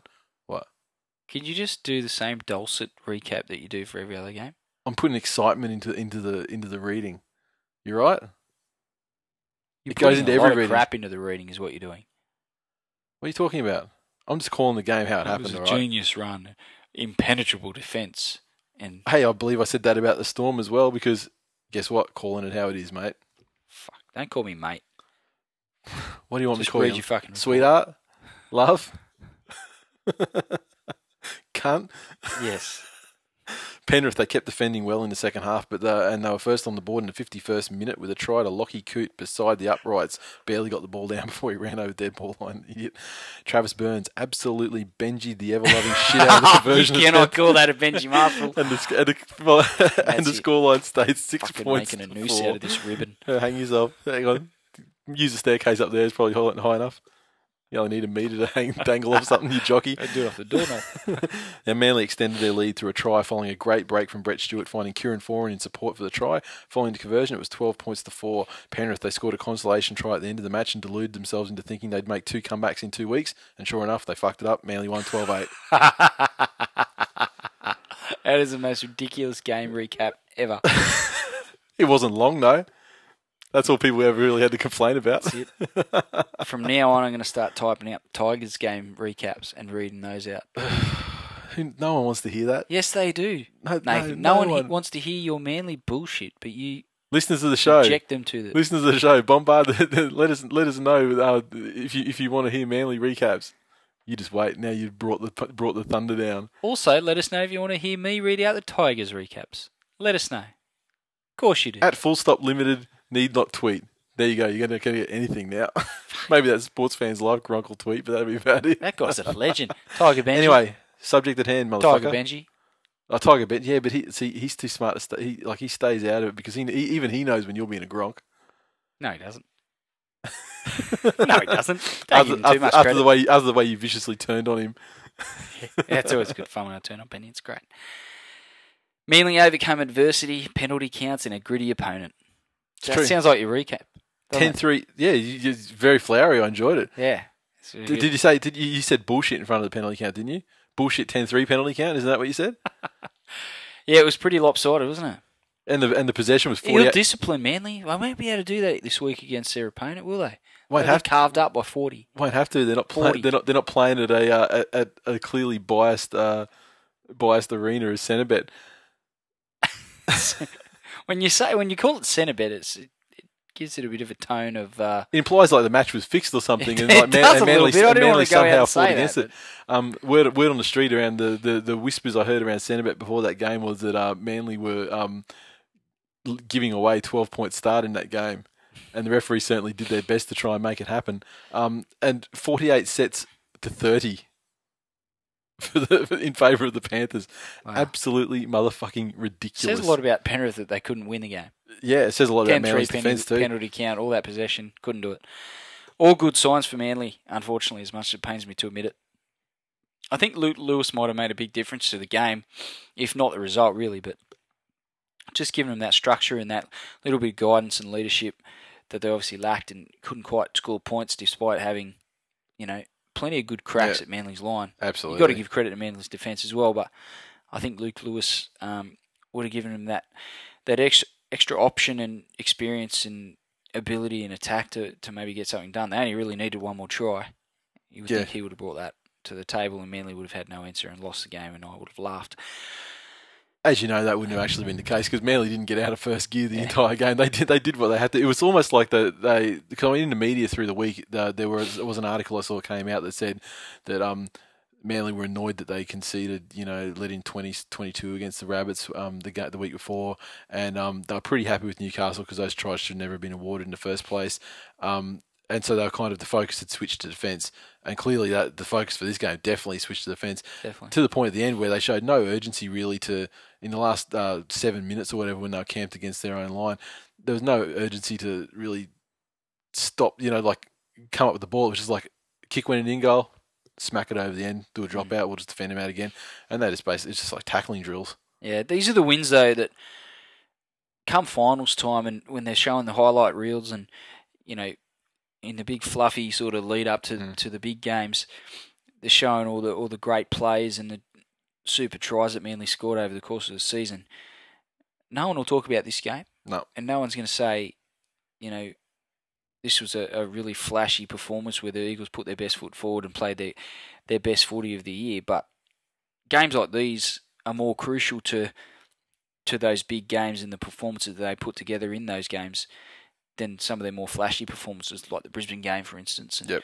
And the Doggies the week after or whatever. They'll take a lot out of this game from the fact that they could repel a reasonably adept attacking team like Penrith, as you say, without really getting out of first gear. So it's very similar to the Storm about a month ago, where they went through a stretch where they only beat the Sharks 14-8 or something, and then they had a 16. They had all these 3 games in a row, which were very close wins. Tigers 12-4, something like. Yeah. So I mean, good luck to Manly. Their run, obviously, it's not going to last any longer, but this was a good win, and hopefully they'll get over next week's crushing defeat and kick on and take some sort of role in the finals. I hope I'd say what they'll do, they'll won't get out of first gear for the next couple of weeks. 3 matches to go. Desi will hit the go button, and that's fucking over. Then teams are going to start getting mutilated. It's going to get ugly. Excellent. 40-0 ugly. 40-0 ugly. Yep. Week after week. So I'd hate to be the team that they play in round 26. Over to Twitter. I'm sure there's fucking loads of Twitters for this one. Or not. At Solzy, who made his debut with listener comments for a Canberra game. He's a Canberra supporter, but he's come in and said, I'm on the Manly bandwagon. I love how they play and hope they win the flag. Great defence with the penalty count stacked against them. Now, that's what I like to see. A fan who realises his own team's fucking gone, and so he's like, look, I'm going to find a team that, epitomises everything that's good about rugby league. And he's found Manly. Good job, Solzy. In _the_surf, we know who they support. Great win today for the Manly Sea Eagles, especially when up against Penrith, and 3 one-sided refs. The refereeing was absolutely fucked. Agreed. Nita Beater. I love Burns more than ever after today's game. His heart is still at Manly. Thanks for helping us win today, you little shit. and then kiss. That's lovely. It is. I don't know if we've got any... And here we go. Oh, Jeremy _Jacko1, Manly fan. Don't know if it was one bit of class from Stewart or Burns' shocking kick that won us the game. Either way, Petero is garbage. And I know it's just come out of left field there, but I didn't think Petero was that bad. The only thing I really remember him doing was when... If you're a Penrith fan, Petero is always bad. Yeah, but I remember all he really did in this game was he made that break down the sideline and Brent Kite smashed him into touch, but I mean... He was fairly well covered. I would imagine that's fairly embarrassing for an outside back to be run down by a prop forward. Maybe so, probably so. Let's move on to the next game. Finally, Monday night foot bitch. The Canberra Raiders 24 upset St George Illawarra Dragons 19. Dragons on the board early with a try to Brett Morris in the 10th minute of the game. 8 minutes later, the Raiders struck back with a try to Josh McCrone. Following the conversion, we were tied 6-all. The Dragons, they upped the tempo and dominated the latter portion of the first half, with tries to Matt Cooper in the 23rd minute, Ben Creagh in the 33rd minute, and finally Mark Gasnier a minute out from the break. Jamie Soward must have been wearing a power band for this game because his normally reliable goal kicking was well off the mark, only nailing 1 out of 4 for a halftime lead of 18 points to 6. Canberra, they came out strong in the second half, and some early field position eventually turned into points when Josh Dugan scored in the 53rd minute. After Croker added the extras, it was game on at 18-12. The Raiders, they scored again in the 64th minute, and were all tied up with 15 minutes to play. As we looked destined for golden point extra time, it was Jamie Soward who struck the field goal, giving the Dragons what appeared to be the win, with only 3 minutes left to play. However, it ain't over until the fat lady or Ben Creagh sings, and the Raiders miraculously recovered the ball from a short... Not fat? Well, I didn't say he was a fat lady. I said, or Ben Creagh. Oh, okay, sorry. Fat lady or fat cat sings. Well, not fat cat, is he? Orange cat. And the Raiders miraculously recovered the ball from a short kickoff spilled by Buzz Lightyear or Mark Gasnier. With time ticking away, Canberra elected not to go for the field goal when they were only about 15 metres out, and instead they put through a cheeky grubber for Josh Dugan to pounce and score the winning try. Final score after the conversion, 24 points to 19. It's been a while since the Dragons looked that flustered. Yeah, I saw an article in the paper today actually where they were literally the title of the article was sort of showed them all pissed off, and it said Jamie Soward went for a field goal with 20 minutes to go. Does that mean that the Dragons lack belief in themselves now? Fucking hell, that's a long bow. Just because it's a long bow to draw, but yeah. It has to be said though, they couldn't kill the Raiders off like they probably thought they should have. Well, I mean, put the conversions on, and it was 24-6 and game over. And even the way they were playing to get to 18-6, I mean, they were fucking smashing them. Like, it wasn't even a close game. It was looking ugly. I thought that they would run away with it. I thought that they would be too strong. And certainly when they come out after half time, I thought they just apply the pressure, turn the screws, and Canberra would have no answer. But it was anything but that. Just, I don't know. You got to give Raiders credit for hanging in. Yep. Building pressure at times, and Josh McCrane, he's been much maligned, and he made some fucking horrible errors in this game as well. Jeez, he made some genius shit that means that the errors will never ever be spoken of or even remembered again. All they're going to remember is the tries and the kicks. I honestly thought that he'd bombed the last try. Yeah. Because they were obviously clearly setting for the field goal to tie it up and send in a golden point. Yep. And Dragons sort of got up quick and snuffed that out. And at first he looked a little bit, I guess, while he was waiting for a call or one of his outside men to give him a bit of an idea as to where they wanted it or what they wanted to happen so he could get him the ball. There was a couple of steps there where I thought, oh, fuck, he's just going to die with the ball here. And I thought the Dragons would get up and snuff it out. But the next thing is he's obviously got the call from Dugan, or his head's cleared. I think it was a planned move, and I don't think it was that he was under pressure, like the field goal was snuffed out. I think he was just letting them get close enough to put the kick into complete open space, because I mean he obviously knew people were going to be charging. Because they assumed that, because he was only about... That's not the way I read it. He was only about 5 metres to the right of the uprights and about 15 metres out. So the field goal was the simple gimme option. And obviously he knew that Dragons would have been sprinting off the line to try and prevent that. However it happened, it was a pretty gutsy call. Yeah, I'll give him credit. Yeah, definitely gutsy. Executed to perfection by both him and Dugan. So you got to give him credit for it. They put their balls on the line and they come up trumps. Because, I mean, let's face it, I mean, they would have tied it easily from that range. Very rarely. I mean, people have their pot shots and they miss the ones from 40 metres out, but, they rarely miss from that kind of range. No, exactly. So, yeah, he did take almost like a guaranteed golden point extra time game and just turned it into a win. And just went all in on the win and came off, so he's a fucking hero. Did you hear Brandy in commentary say that Ben Creagh is the best back rower in the competition? Yeah, he's not the first person I've heard say that, but everyone I've heard say that I've immediately put in the Gronk basket, never to listen to again. I mean, come on. Fucking come on. I mean, I don't want to be biased, but I'll be biased towards us too. There's two in Manly that I could say straight away that are better than him. And there's two in the Tigers straight away that I'd say better than him. Exactly. And I mean, there's two in the Tigers I'd say are straight away better than him as well, because I mean, he's that fucking wrong. There's probably two in the Cronulla side that are better than him. Or was at least one in the Cronulla side that's better than them all. Yeah. Fuck.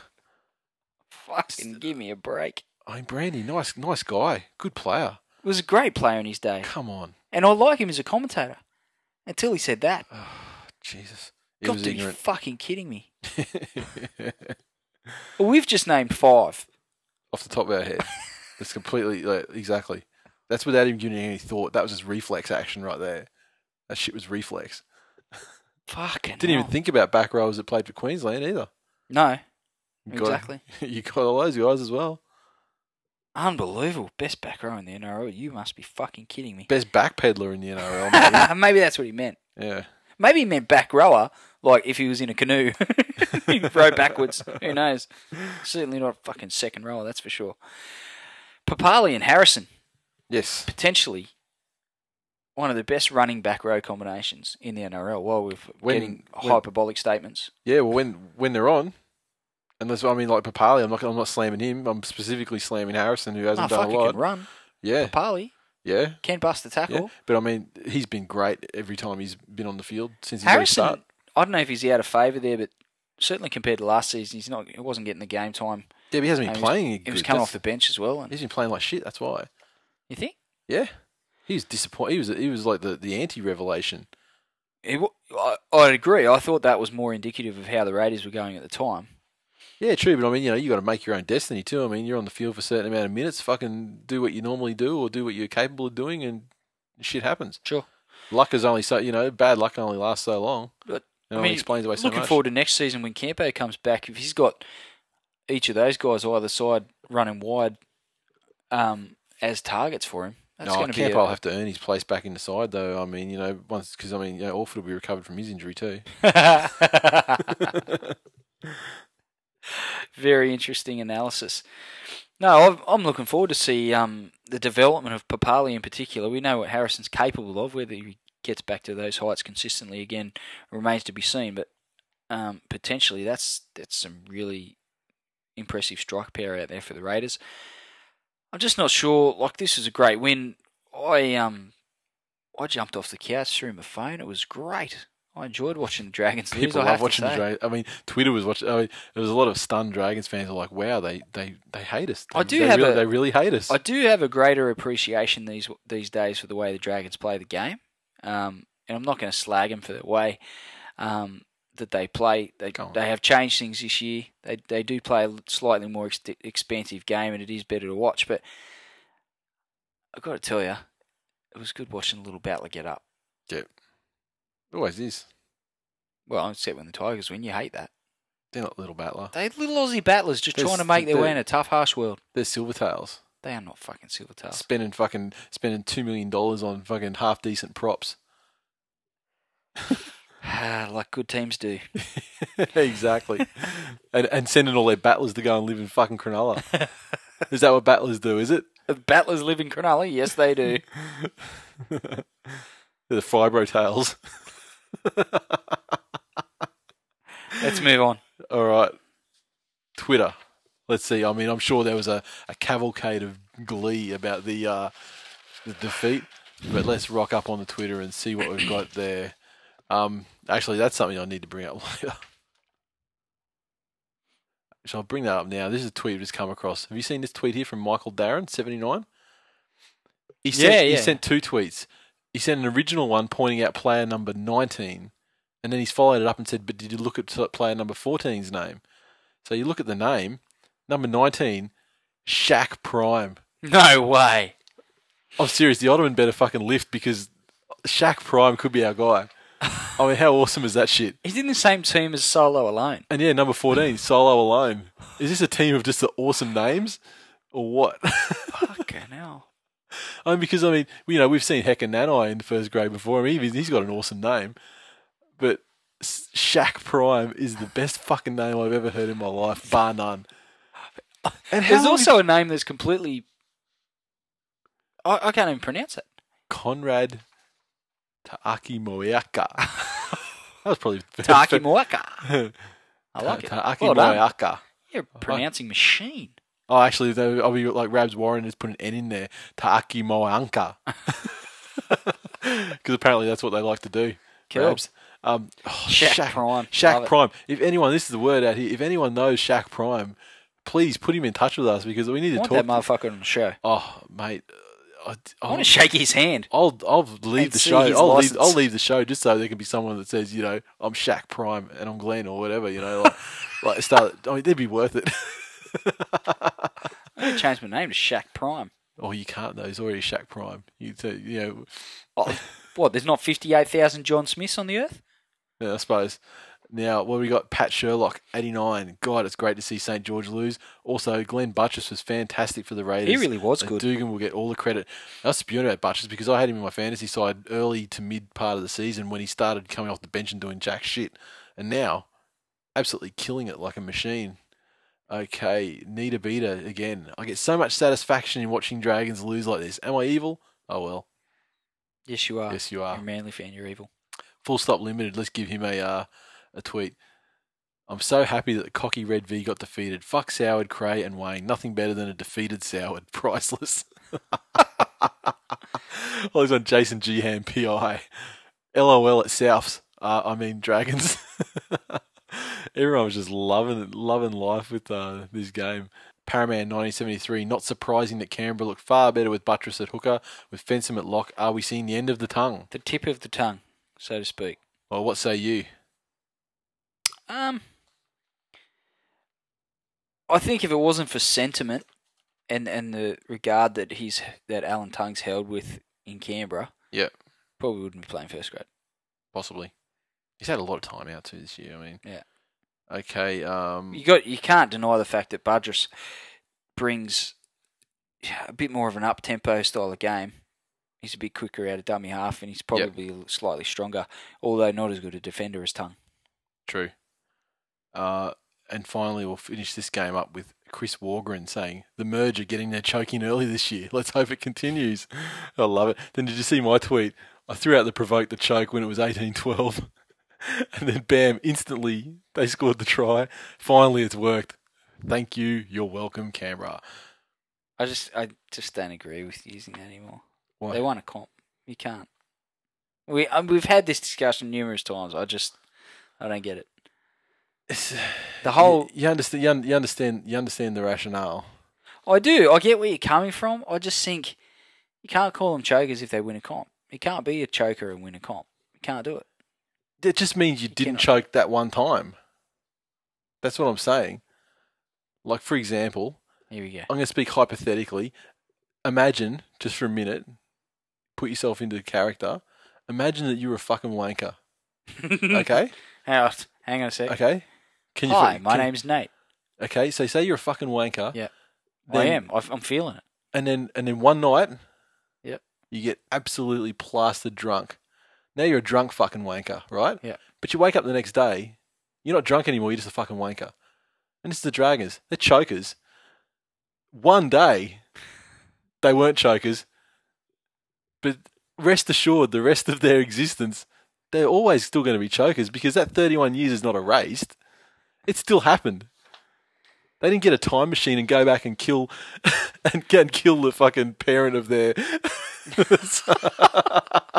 of the unborn Todd Carney's. You know, so you can imagine Ben Cray looks into the camera. I'll be backpedaling.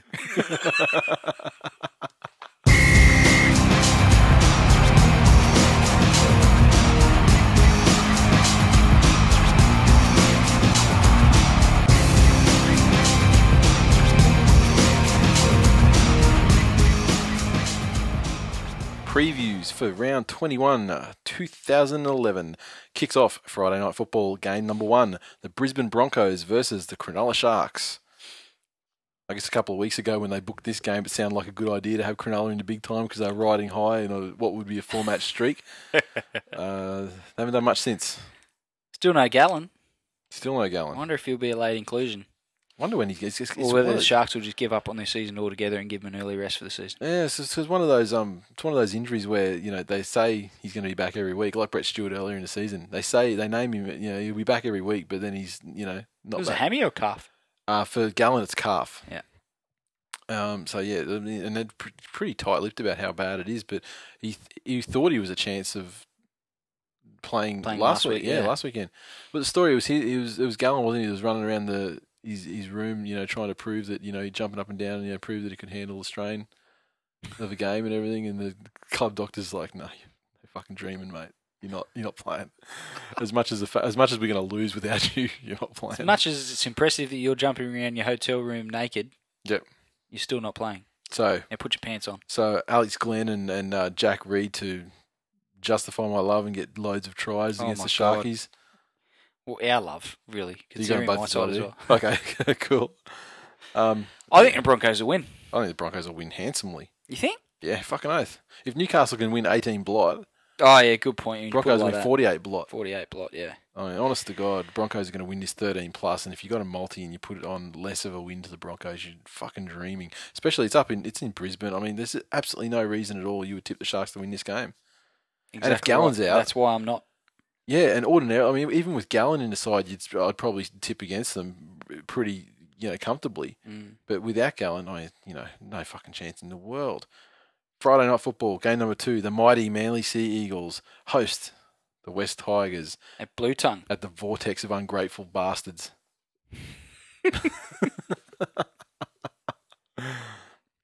Also, Brookvale, semi-north. The Bears' resting ground. Yeah, exactly. It's the ancient burial ground where we gutted and laid down a bearskin rug. And ever since we've had painted it green. Ever since we've had great luck at the ground. It's been a happy hunting ground. Once we killed the biggest prey there is, the bear, everything else became pretty easy to kill. The sleeping giant has been awoken and will knock off the Manly Sea Eagles in this game. That's fucking bullshit. I understand that it's your team and you're going to be biased to them, so I appreciate you saying they're going to win because you said that every week this year when they haven't. So how many weeks have you said that Manly are going to lose? How many weeks have you said that? Fucking none. Shut up. Yeah. How many times have we actually lost? Oh, look at the ladder. You've lost games. What are you talking about? Yeah, that's right. How many games I have you remember lost? when you lost to the Cowboys, legitimately, What I'm and trying. blamed the refs. Oh, that was actually referees. I remember when you lost to someone else, legitimately, and blamed the refs. No, what are you going just to blame the this Cowboys. game? No, What are just you the going to blame Cowboys. this game when you lose? We're not going to lose this game. There's no fucking way. We'll see about hell. that. What's the bet? Oh, Saw some people asking. Haven't even had a fucking chance to think about Mohawk. it. What? No, fuck off. There's no fucking Mohawk. Scared. No, you're not putting a fucking bet on that you can't fucking do yourself. I can fucking grow my hair into a Mohawk. No drama. I'm looking at your head right now. Yeah. I'm not waiting till fucking 2012. And even then, I mean, it's hardly satisfying because it would be like, it wouldn't even be a toilet brush.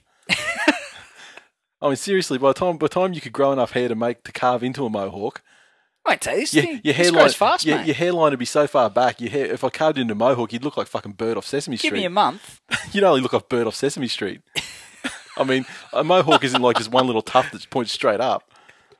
Hey, Bert. And no, you're not sleeping with me, Ernie. Rubber ducky. So you, I mean, obviously, if I asked you honestly, you're going to say the West Tigers are going to win the game. You honestly believe that you honestly believe they can win, and I believe that the West Tigers can. I mean, it's possible. Anything's possible, but you honestly believe that they will. Yes. Honestly believe they will win. Okay. It's our biggest test of the season. They need. Well, they I mean, have you played to the step Dragons up. and stuff. I mean, you played the Storm. I mean, you played top teams. It's our biggest test of the season. It's your biggest test of the season for that you project onto them because it means the most to you. No, because you know what? We weren't travelling that well when we played the Storm, and we weren't travelling that well when we played the Dragons. Not travelling that well now, though, either, to be honest. No, we haven't really beaten great opposition, but we have shown improvements in our own game. You are better than you were 3 weeks ago. Yes. I will give you that. And I think that Sheensy will start priming them to start looking to building into putting the sort of performances together that they need to heading into the finals if they are to make it, which they're not exactly guaranteed at this point in time, are they? You're pretty safe because there's only a couple of teams that can hit you now. I mean, there's a couple of teams, the teams that are out and like 2 to 4 points below are the teams that aren't capable, like South and Cronulla, that I don't think are capable of winning enough to get in. I think that he will have primed the team, and I think he'll have identified this game and also next week's game against Dragons as A, barometers as to where we are in the comp, clearly. Yeah. But B, 2 big statement games.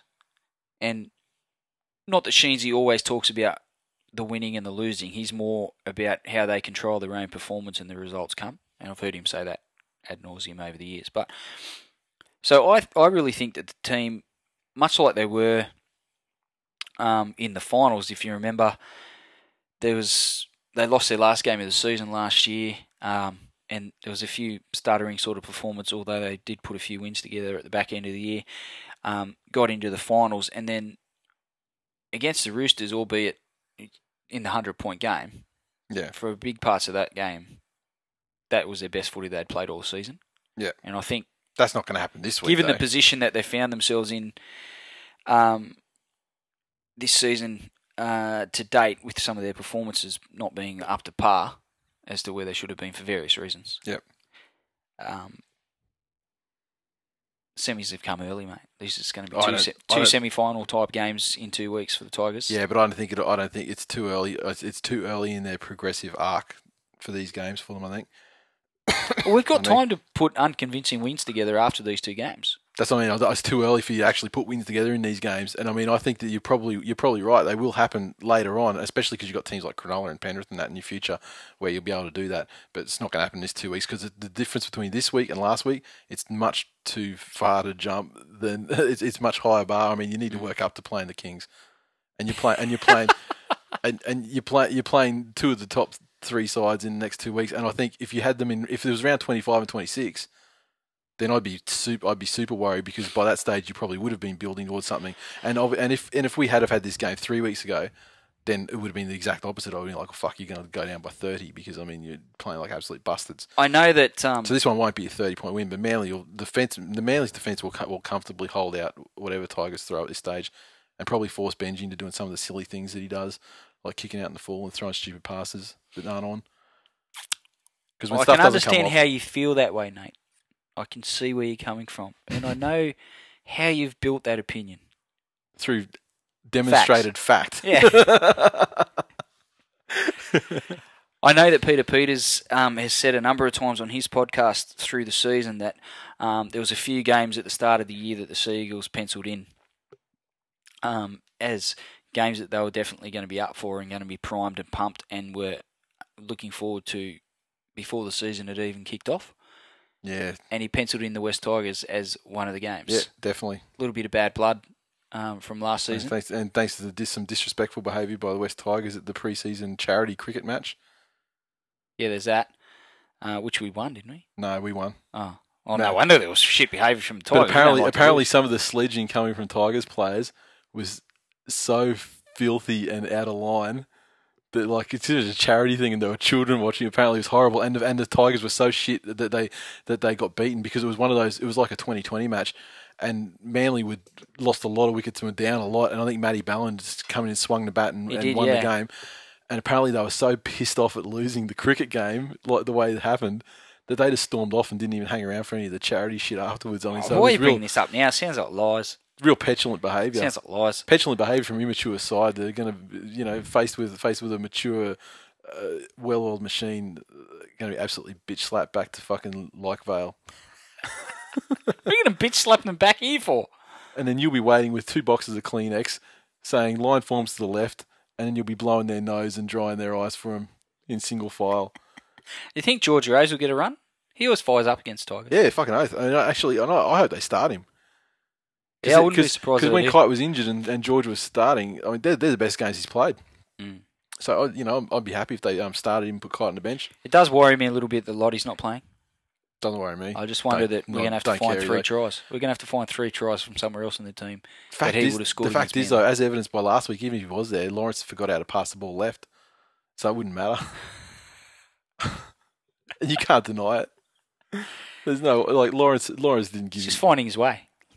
Rowdy's just finding his way. Maybe a few weeks back. Maybe his hip's locked in a position we can't pivot to take the left-hand pass. We'll see.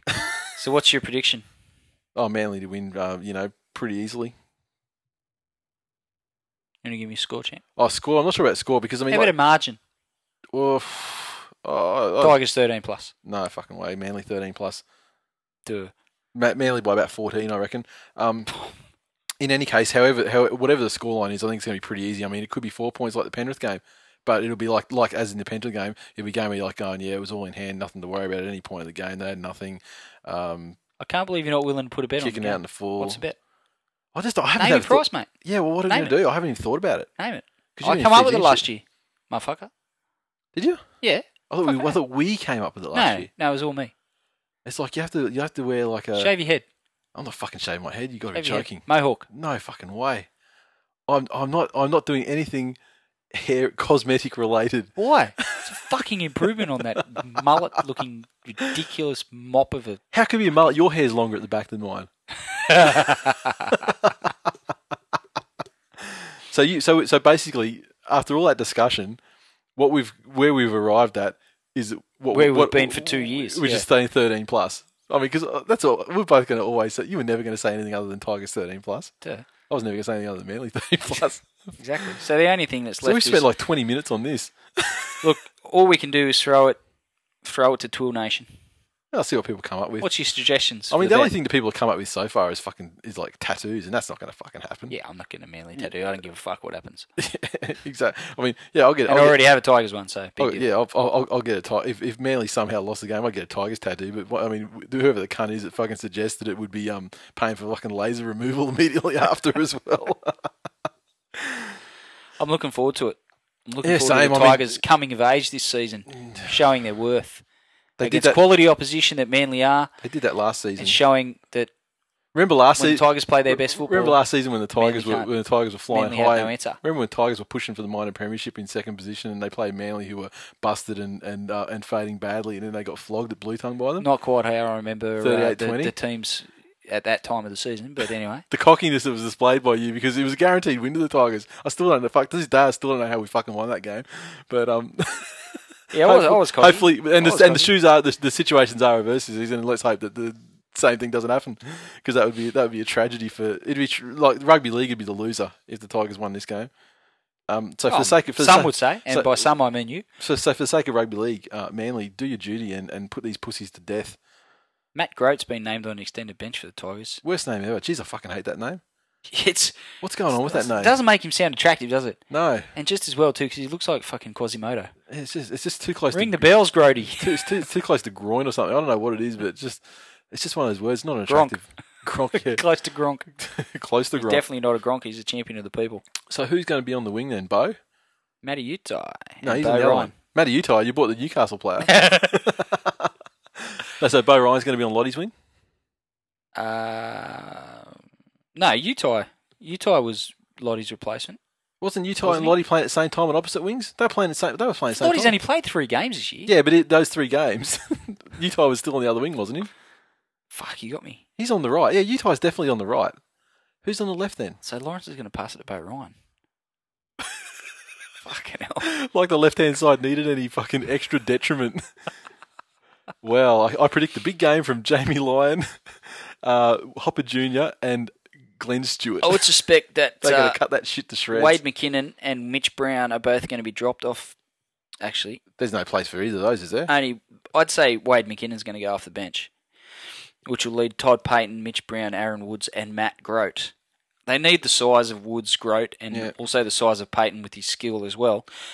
Hopefully the skill he demonstrated in the Titans game. That would be handy skill to have. Oh, God.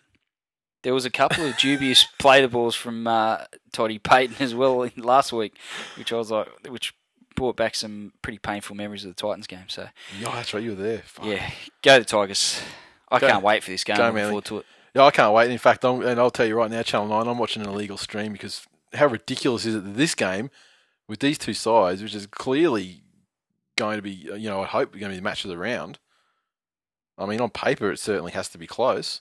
I can't see anything else that really comes close to it.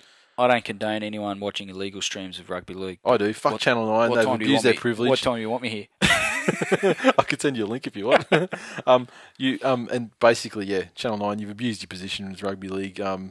Invent a red button or something, or you fucking got an HD channel. Put them, do the viewer's choice thing. Put them both on at the same time. I mean, it's easy to do, and I hope you lose the rights, you assholes. Okay, Super Saturday, game number 1. Sydney Roosters versus the Canterbury Bulldogs. Wow. Yeah. I guess the Dogs. Yeah, I reckon the Dogs. I think they'll take a little bit out of last week. Benny Barber. The Roosters will have no answer to Ben Barber. The Ottoman, still there. Named in the starting side. Jim Dimmick. He's got to be coach of the year, Jim Dimmick. He's making a late run for it, let me tell you. Fucking oath. Just purely by selection of the Ottoman alone. You just think, coach of the year. Who's the Ottoman going to kill this week? I mean, jeez, let me count the players. Jason Rolls. Fuck. Yeah, Jason Rolls, I'd just retire, mate. Do it now while the decision... Could you imagine if Romulo puts a hit on Rolls like he did on Moi Moi? Yeah. It'll just be like some fucking pinata exploded. It'll be confetti everywhere. And lollies. Oh, there'll be like fairy floss. Sour tasting lollies. Oh, fairy floss would just go everywhere.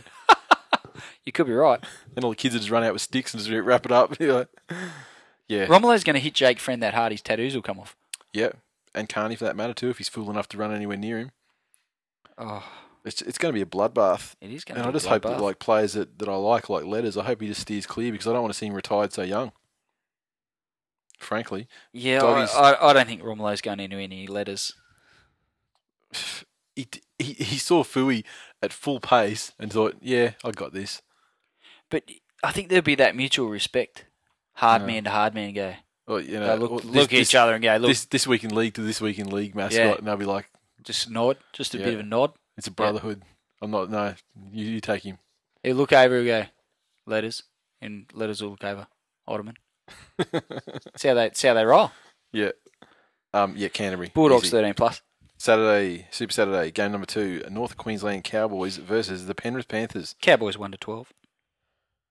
Yeah, I'd say so. That'll be 3 from 4 without JT. Has Luke Lewis been named this week? Yes. He was a late withdrawal last week, so I'm assuming he's going to play this week. But... Yeah, he's been named. Okay.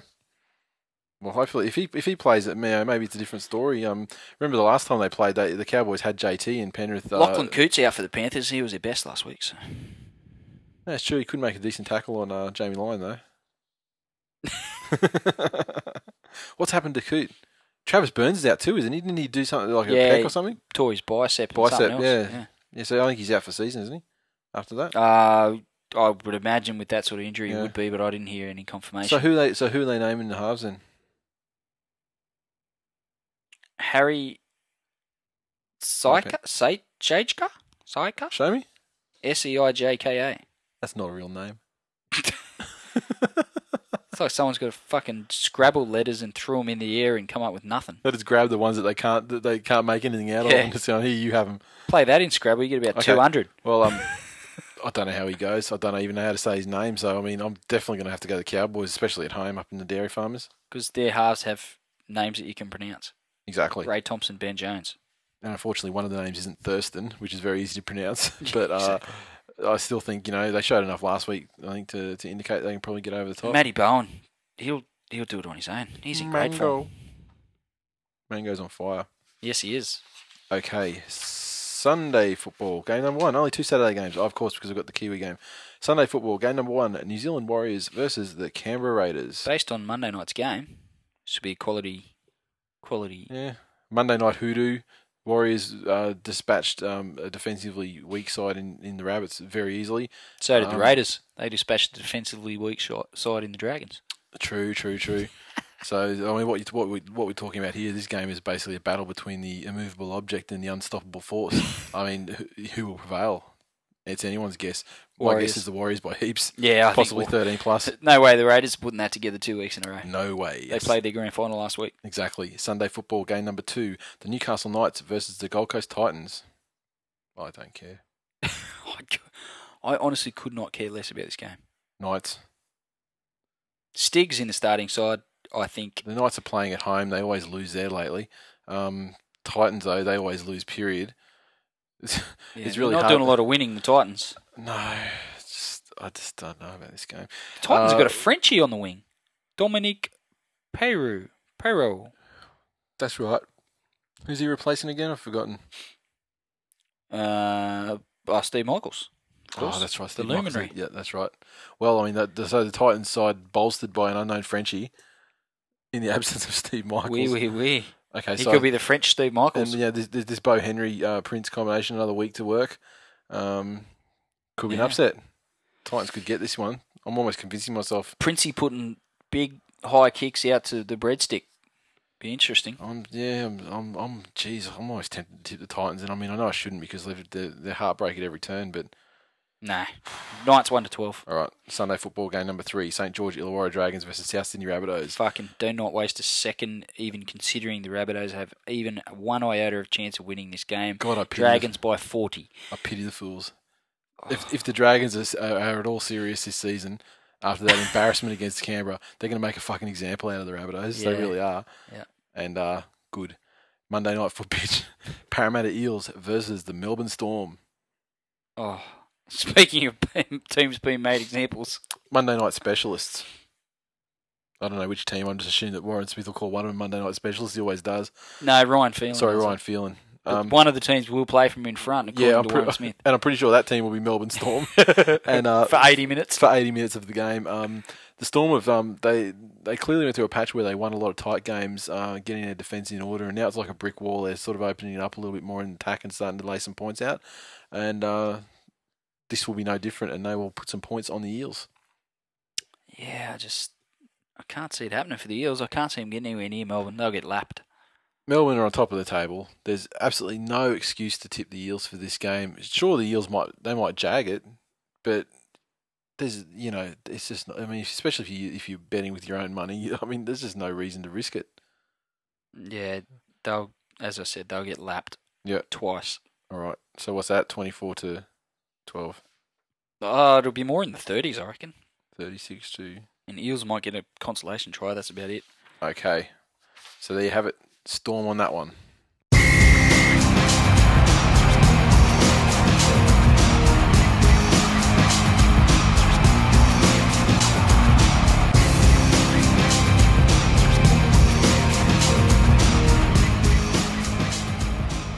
Okay, a new segment. the This Week in League mailbox. Easy to get involved in this segment of the show. Basically, you've got two options. First option, and the preferable option for us, is grab Skype. If you don't have it, it's free. Set up an account for yourself. Once again, free. And add to your contact list This Week in League. All lowercase, all one word, no spaces. And basically, you can make a call to that account. There's a voicemail attached to it. Leave a message, 30 seconds a minute. Don't go too long. And best ones get up on the show.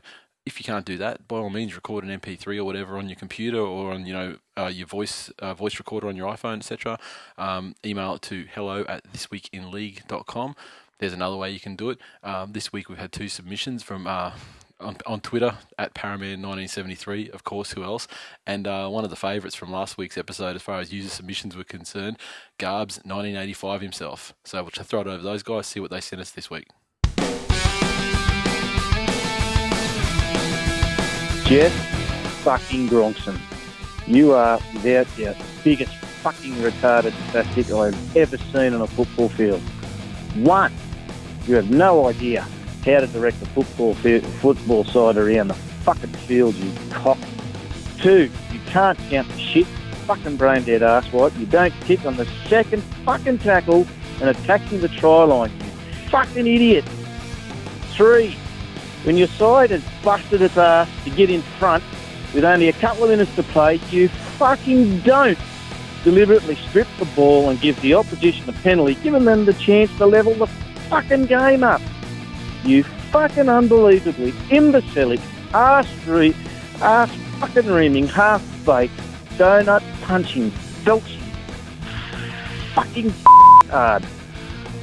And Stephen Kearney, for the love of fucking God, please, fuck's sake, do not select this half-witted anymore.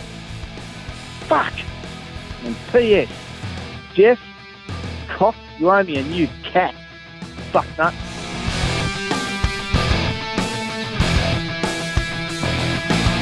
We've been told that this independent commission is coming more than the poor little girl that's written Ron Jeremy in a porno. Far out, David Gallop. It is so ironic that your last name is Gallop, because Gallop is the fastest pace that a horse can go, and you are the slowest moving prick in getting this thing off the ground. Oh God, it has become so obvious that you could not organise a route in a brothel with a fistful of 50s, you useless prick. Get this up and running. Hurry the fuck up.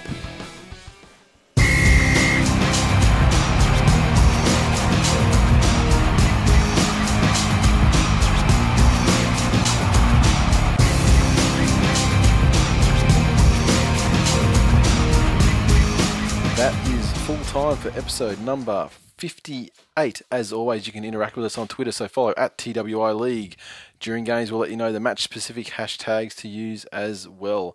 On Facebook, we have busted through 730 likes. I think it's about 733, something like that now. 734, I think. 734. Pardon me. Way off. Yeah, I've got no idea. So welcome to all our new Facebook friends, and if you enjoy the show, make sure you spread the love around and recommend the page and the show to all your friends on Facebook. iTunes, keep the reviews coming. Got a couple of new ones this week. We got one from Cruisio6, not one that you'll enjoy, Glen. No, no, I didn't. TWiL League Nation, 5 stars. No disrespect to Glen, but episode 57 will go down as one of the best eps I've listened to. Also enjoyed Choppy as guest host. Thanks, Nate. Much appreciated as a fan of rugby league. That was just awesome. Well, he reviewed one episode rather than all the episodes, but 5-star review, can't argue with that. Can't argue with it. I suspect he might love it because it features him. Yes, great podcast, 5 stars, and the next review from Briz Bombers. The new franchise, or prospective franchise. Brilliant podcast, influential as well. They forced Jim Dimmick to select Joel Romolo. Damn straight. So keep those reviews coming in. We love those, and obviously, we like reading them out each week when we see them. Website, become a member of the mighty TWiL Nation by signing up at thisweekinleague.com. Hang out online with real live fans of rugby league, like our new friend Choppy, who signed up the other day. I saw that. What a legend. Yeah, also gain access to exclusive members-only content like bloopers from each episode if and when they happen, along with ringtones and stuff that we come out with from time to time. Moving on to tipping. First up, ESL tipping. Number 1, the other one. No change from last week. He's got a slight lead over number 2, Richter Tipster. Then it's about 9 games back to number 3, Tiger Benji, in third position. And then another little bit back to Warrior Bunny, who dropped off the pace by one position on the ladder. As you would expect. Yeah, and just behind him in 5th place, me. Glenn, you're in 7th. Remember when you were leading the ESL by a mile? Forever, yeah. Jeez, you've fallen off. Yes, much like tipping in general, really. But I am getting quite close to the top of our fantasy league. In one of them, yeah, I mean... Second and... Yeah, the thing with the fantasy league is... Oh, here we go. The thing I find is... Discrediting my achievements. No, I'm not discrediting your As achievements. fucking usual. No, you've done magnificently well. But... Moving right along. I just don't want to discredit you. I don't want to speak about the nature of fantasy football and discredit you at all. Good. But basically, it's like, you know, you're playing. The key I've found is because I'm in. You're in 5 comps, aren't you? Yeah. You're 5. I'm in 5. 4, I think. How are you going in the other? All yours. I'm up the top in 2 and Fringe of the 8 in 2. So in mine, I'm up the top in. I'm dead. I'm number 1 in 1, 2 in 1, 3 in 1, and I think I'm seventh in the other 2. Advantage than me. Woohoo. No, I'm not saying that. But the funny thing is, you see common names like listener to a show, Cage. We're in 2 comps, the same comps, and in one comp I'm about 3 places ahead of him, and in another one he's like 1 or 2 places ahead of me, and it just comes down to you look at who the other people are in the comp and how good their teams are, and then that's one factor. But the other factor is when you play those people as well. If you play them in the early part when you haven't got your shit sorted and they pump you, then obviously for and against suffers and everything like that. But if you can get your team together and sort of get yourself to that top level where the other guys, because it's more important to look at the chain of wins, like the last 5 games they have, because like your last 5 games you probably won nearly all of them. 5-0. Yeah, exactly. And a lot of my teams are like a 5-0 or 4-1 as well. But in the comps, the tougher comps, they're like 3-2 and shit like that. And so sometimes it's really lucky. You need to play the good teams at the very end when you've got your team. If you suck at it, you suck at it. I mean, and if at the end of the season when you do play a good team, then you're going to get shit on anyway because you're shit. But yeah, there's a lot. I've noticed with the ebb and flow of a lot of the other games, like just the bad luck you have sometimes when you come up against a top guy. Yeah. And fucking Corey Parker withdraws after you've selected him as your captain. Like shit like that annoys me. I don't know how I saw that I was still ranked 2 in the main, like ranked 2nd, or I've actually slipped up to 2nd in one of the comps. Yeah. Because you get the email giving you the rundown. But I left Gallon in my team. I didn't realise it was out. Yeah, last week I got my 2nd highest score ever, and I had Luke Lewis in my team because he didn't pull out until game day. Yeah. If I had him in there, I would have cracked 1,300 for the first time. Yeah, easy. Motherfucker. Oh, because you would expect Gallon would have got around 100. That would have put me up. Yeah, he's always 80, around 100, like yeah. 1250 or so. Yeah. All right, NRL tipping. Number 1, Fabsy, again, 7 games in front of number 2, Freak 09, who's in 2nd and no change there. Number 3, no change, Bobby Bronco. She's a couple of games back from Freak 09. Number 4, S Jack V, couple of games back again. And number 5, me. And I'm like, literally from first to me is 15 games. Fucking, so like really it's gonna be won by Fabsy or Freak 09 if Fabsy absolutely falls into the gutter, which I can't see. I mean, dropping 7 games over, she could go favourites over the next 6 weeks and not drop 7 games. I don't think. Exactly. So if I think Freak 09, you're gonna have to start, taking some outsiders just to, have a run at it, because otherwise I don't think anyone's going to stop her. And you are in 36th. You've actually dropped 2 spots. Can't win.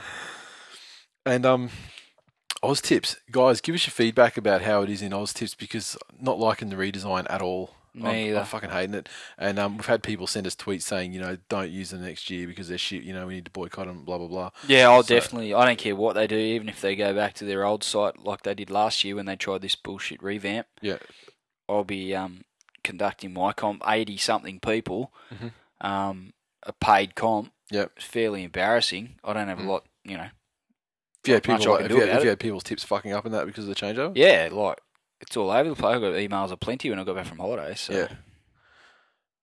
So if you know any viable alternatives that you've used, then that you enjoy and that they're better than Oz Tips at the moment, then by all means let us know, because we'll be looking to switch over next time. Punt Club, finally. Punt Club. Everyone loves Punt Club. And last week, half of our bets hinged on a tip from Choppy that ran straight to the glue factory. And the other half were predicated on nonsense like Lottie scoring first try and Tigers winning 13+. Neither of which happened, so we blew. Who the hell's putting those on? Well, I mean, I had a conservative multi of Tigers 13+. Just let me check my messages here. Yeah, you went Lottie first try scorer, Tigers 13 plus, and a couple of other things. No, not me. It says that you did it. That's because it was my... Nate placed a bet. Well. Placing a bet on Lottie first try scorer. I placed all the bets, and let me check my DMs to see what it actually was that you sent me, because I can't remember. But it was Lottie first try scorer, Tigers 13 plus, and then a couple other things. Yeah. But that was gone after the first. It was gone straight away. Gone after 5 minutes. Well, mine... 20 minutes, sorry. Mine I thought was a conservative dead cert. Tigers 13 plus. Manly 13 plus, Dragons 13 plus. Not a single fucking one of those came through. Yeah, exactly. Ridiculous. We are shit. Better luck next week. We suck at tipping. Better luck this week. Finally, competition time. As you heard, the shirts are just about ready to go. And actually, while we've been recording the show, I just got an email from the designer asking for the specs so he can take care of it directly with the manufacturer. So we'll get onto that, and so it's going to be time very soon to draw the winner of the competition to get the number one shirt, This Week in League shirt, that ever rolls out of our sweatshop. So rather than go through all the rules and add another 5 minutes to the running time of this episode, get your web browser open and point it to bit.ly/TWiL comp, bit.ly/TWiL comp. And that will lead you to the page on thisweekinleague.com, which has all the rules and regulations, blah, blah, blah, and the ways that you can increase your chances of winning. Get amongst it. The designs look awesome. I can't wait to see them come off the production line and say thank you, Manuel, for manufacturing my T-shirt. Thank you, Namfok. Now you may eat. Here is your weekly salary. Ping, $2 coin. Oh, really? Yes, I'm a generous. I thought we paid in bags of rice.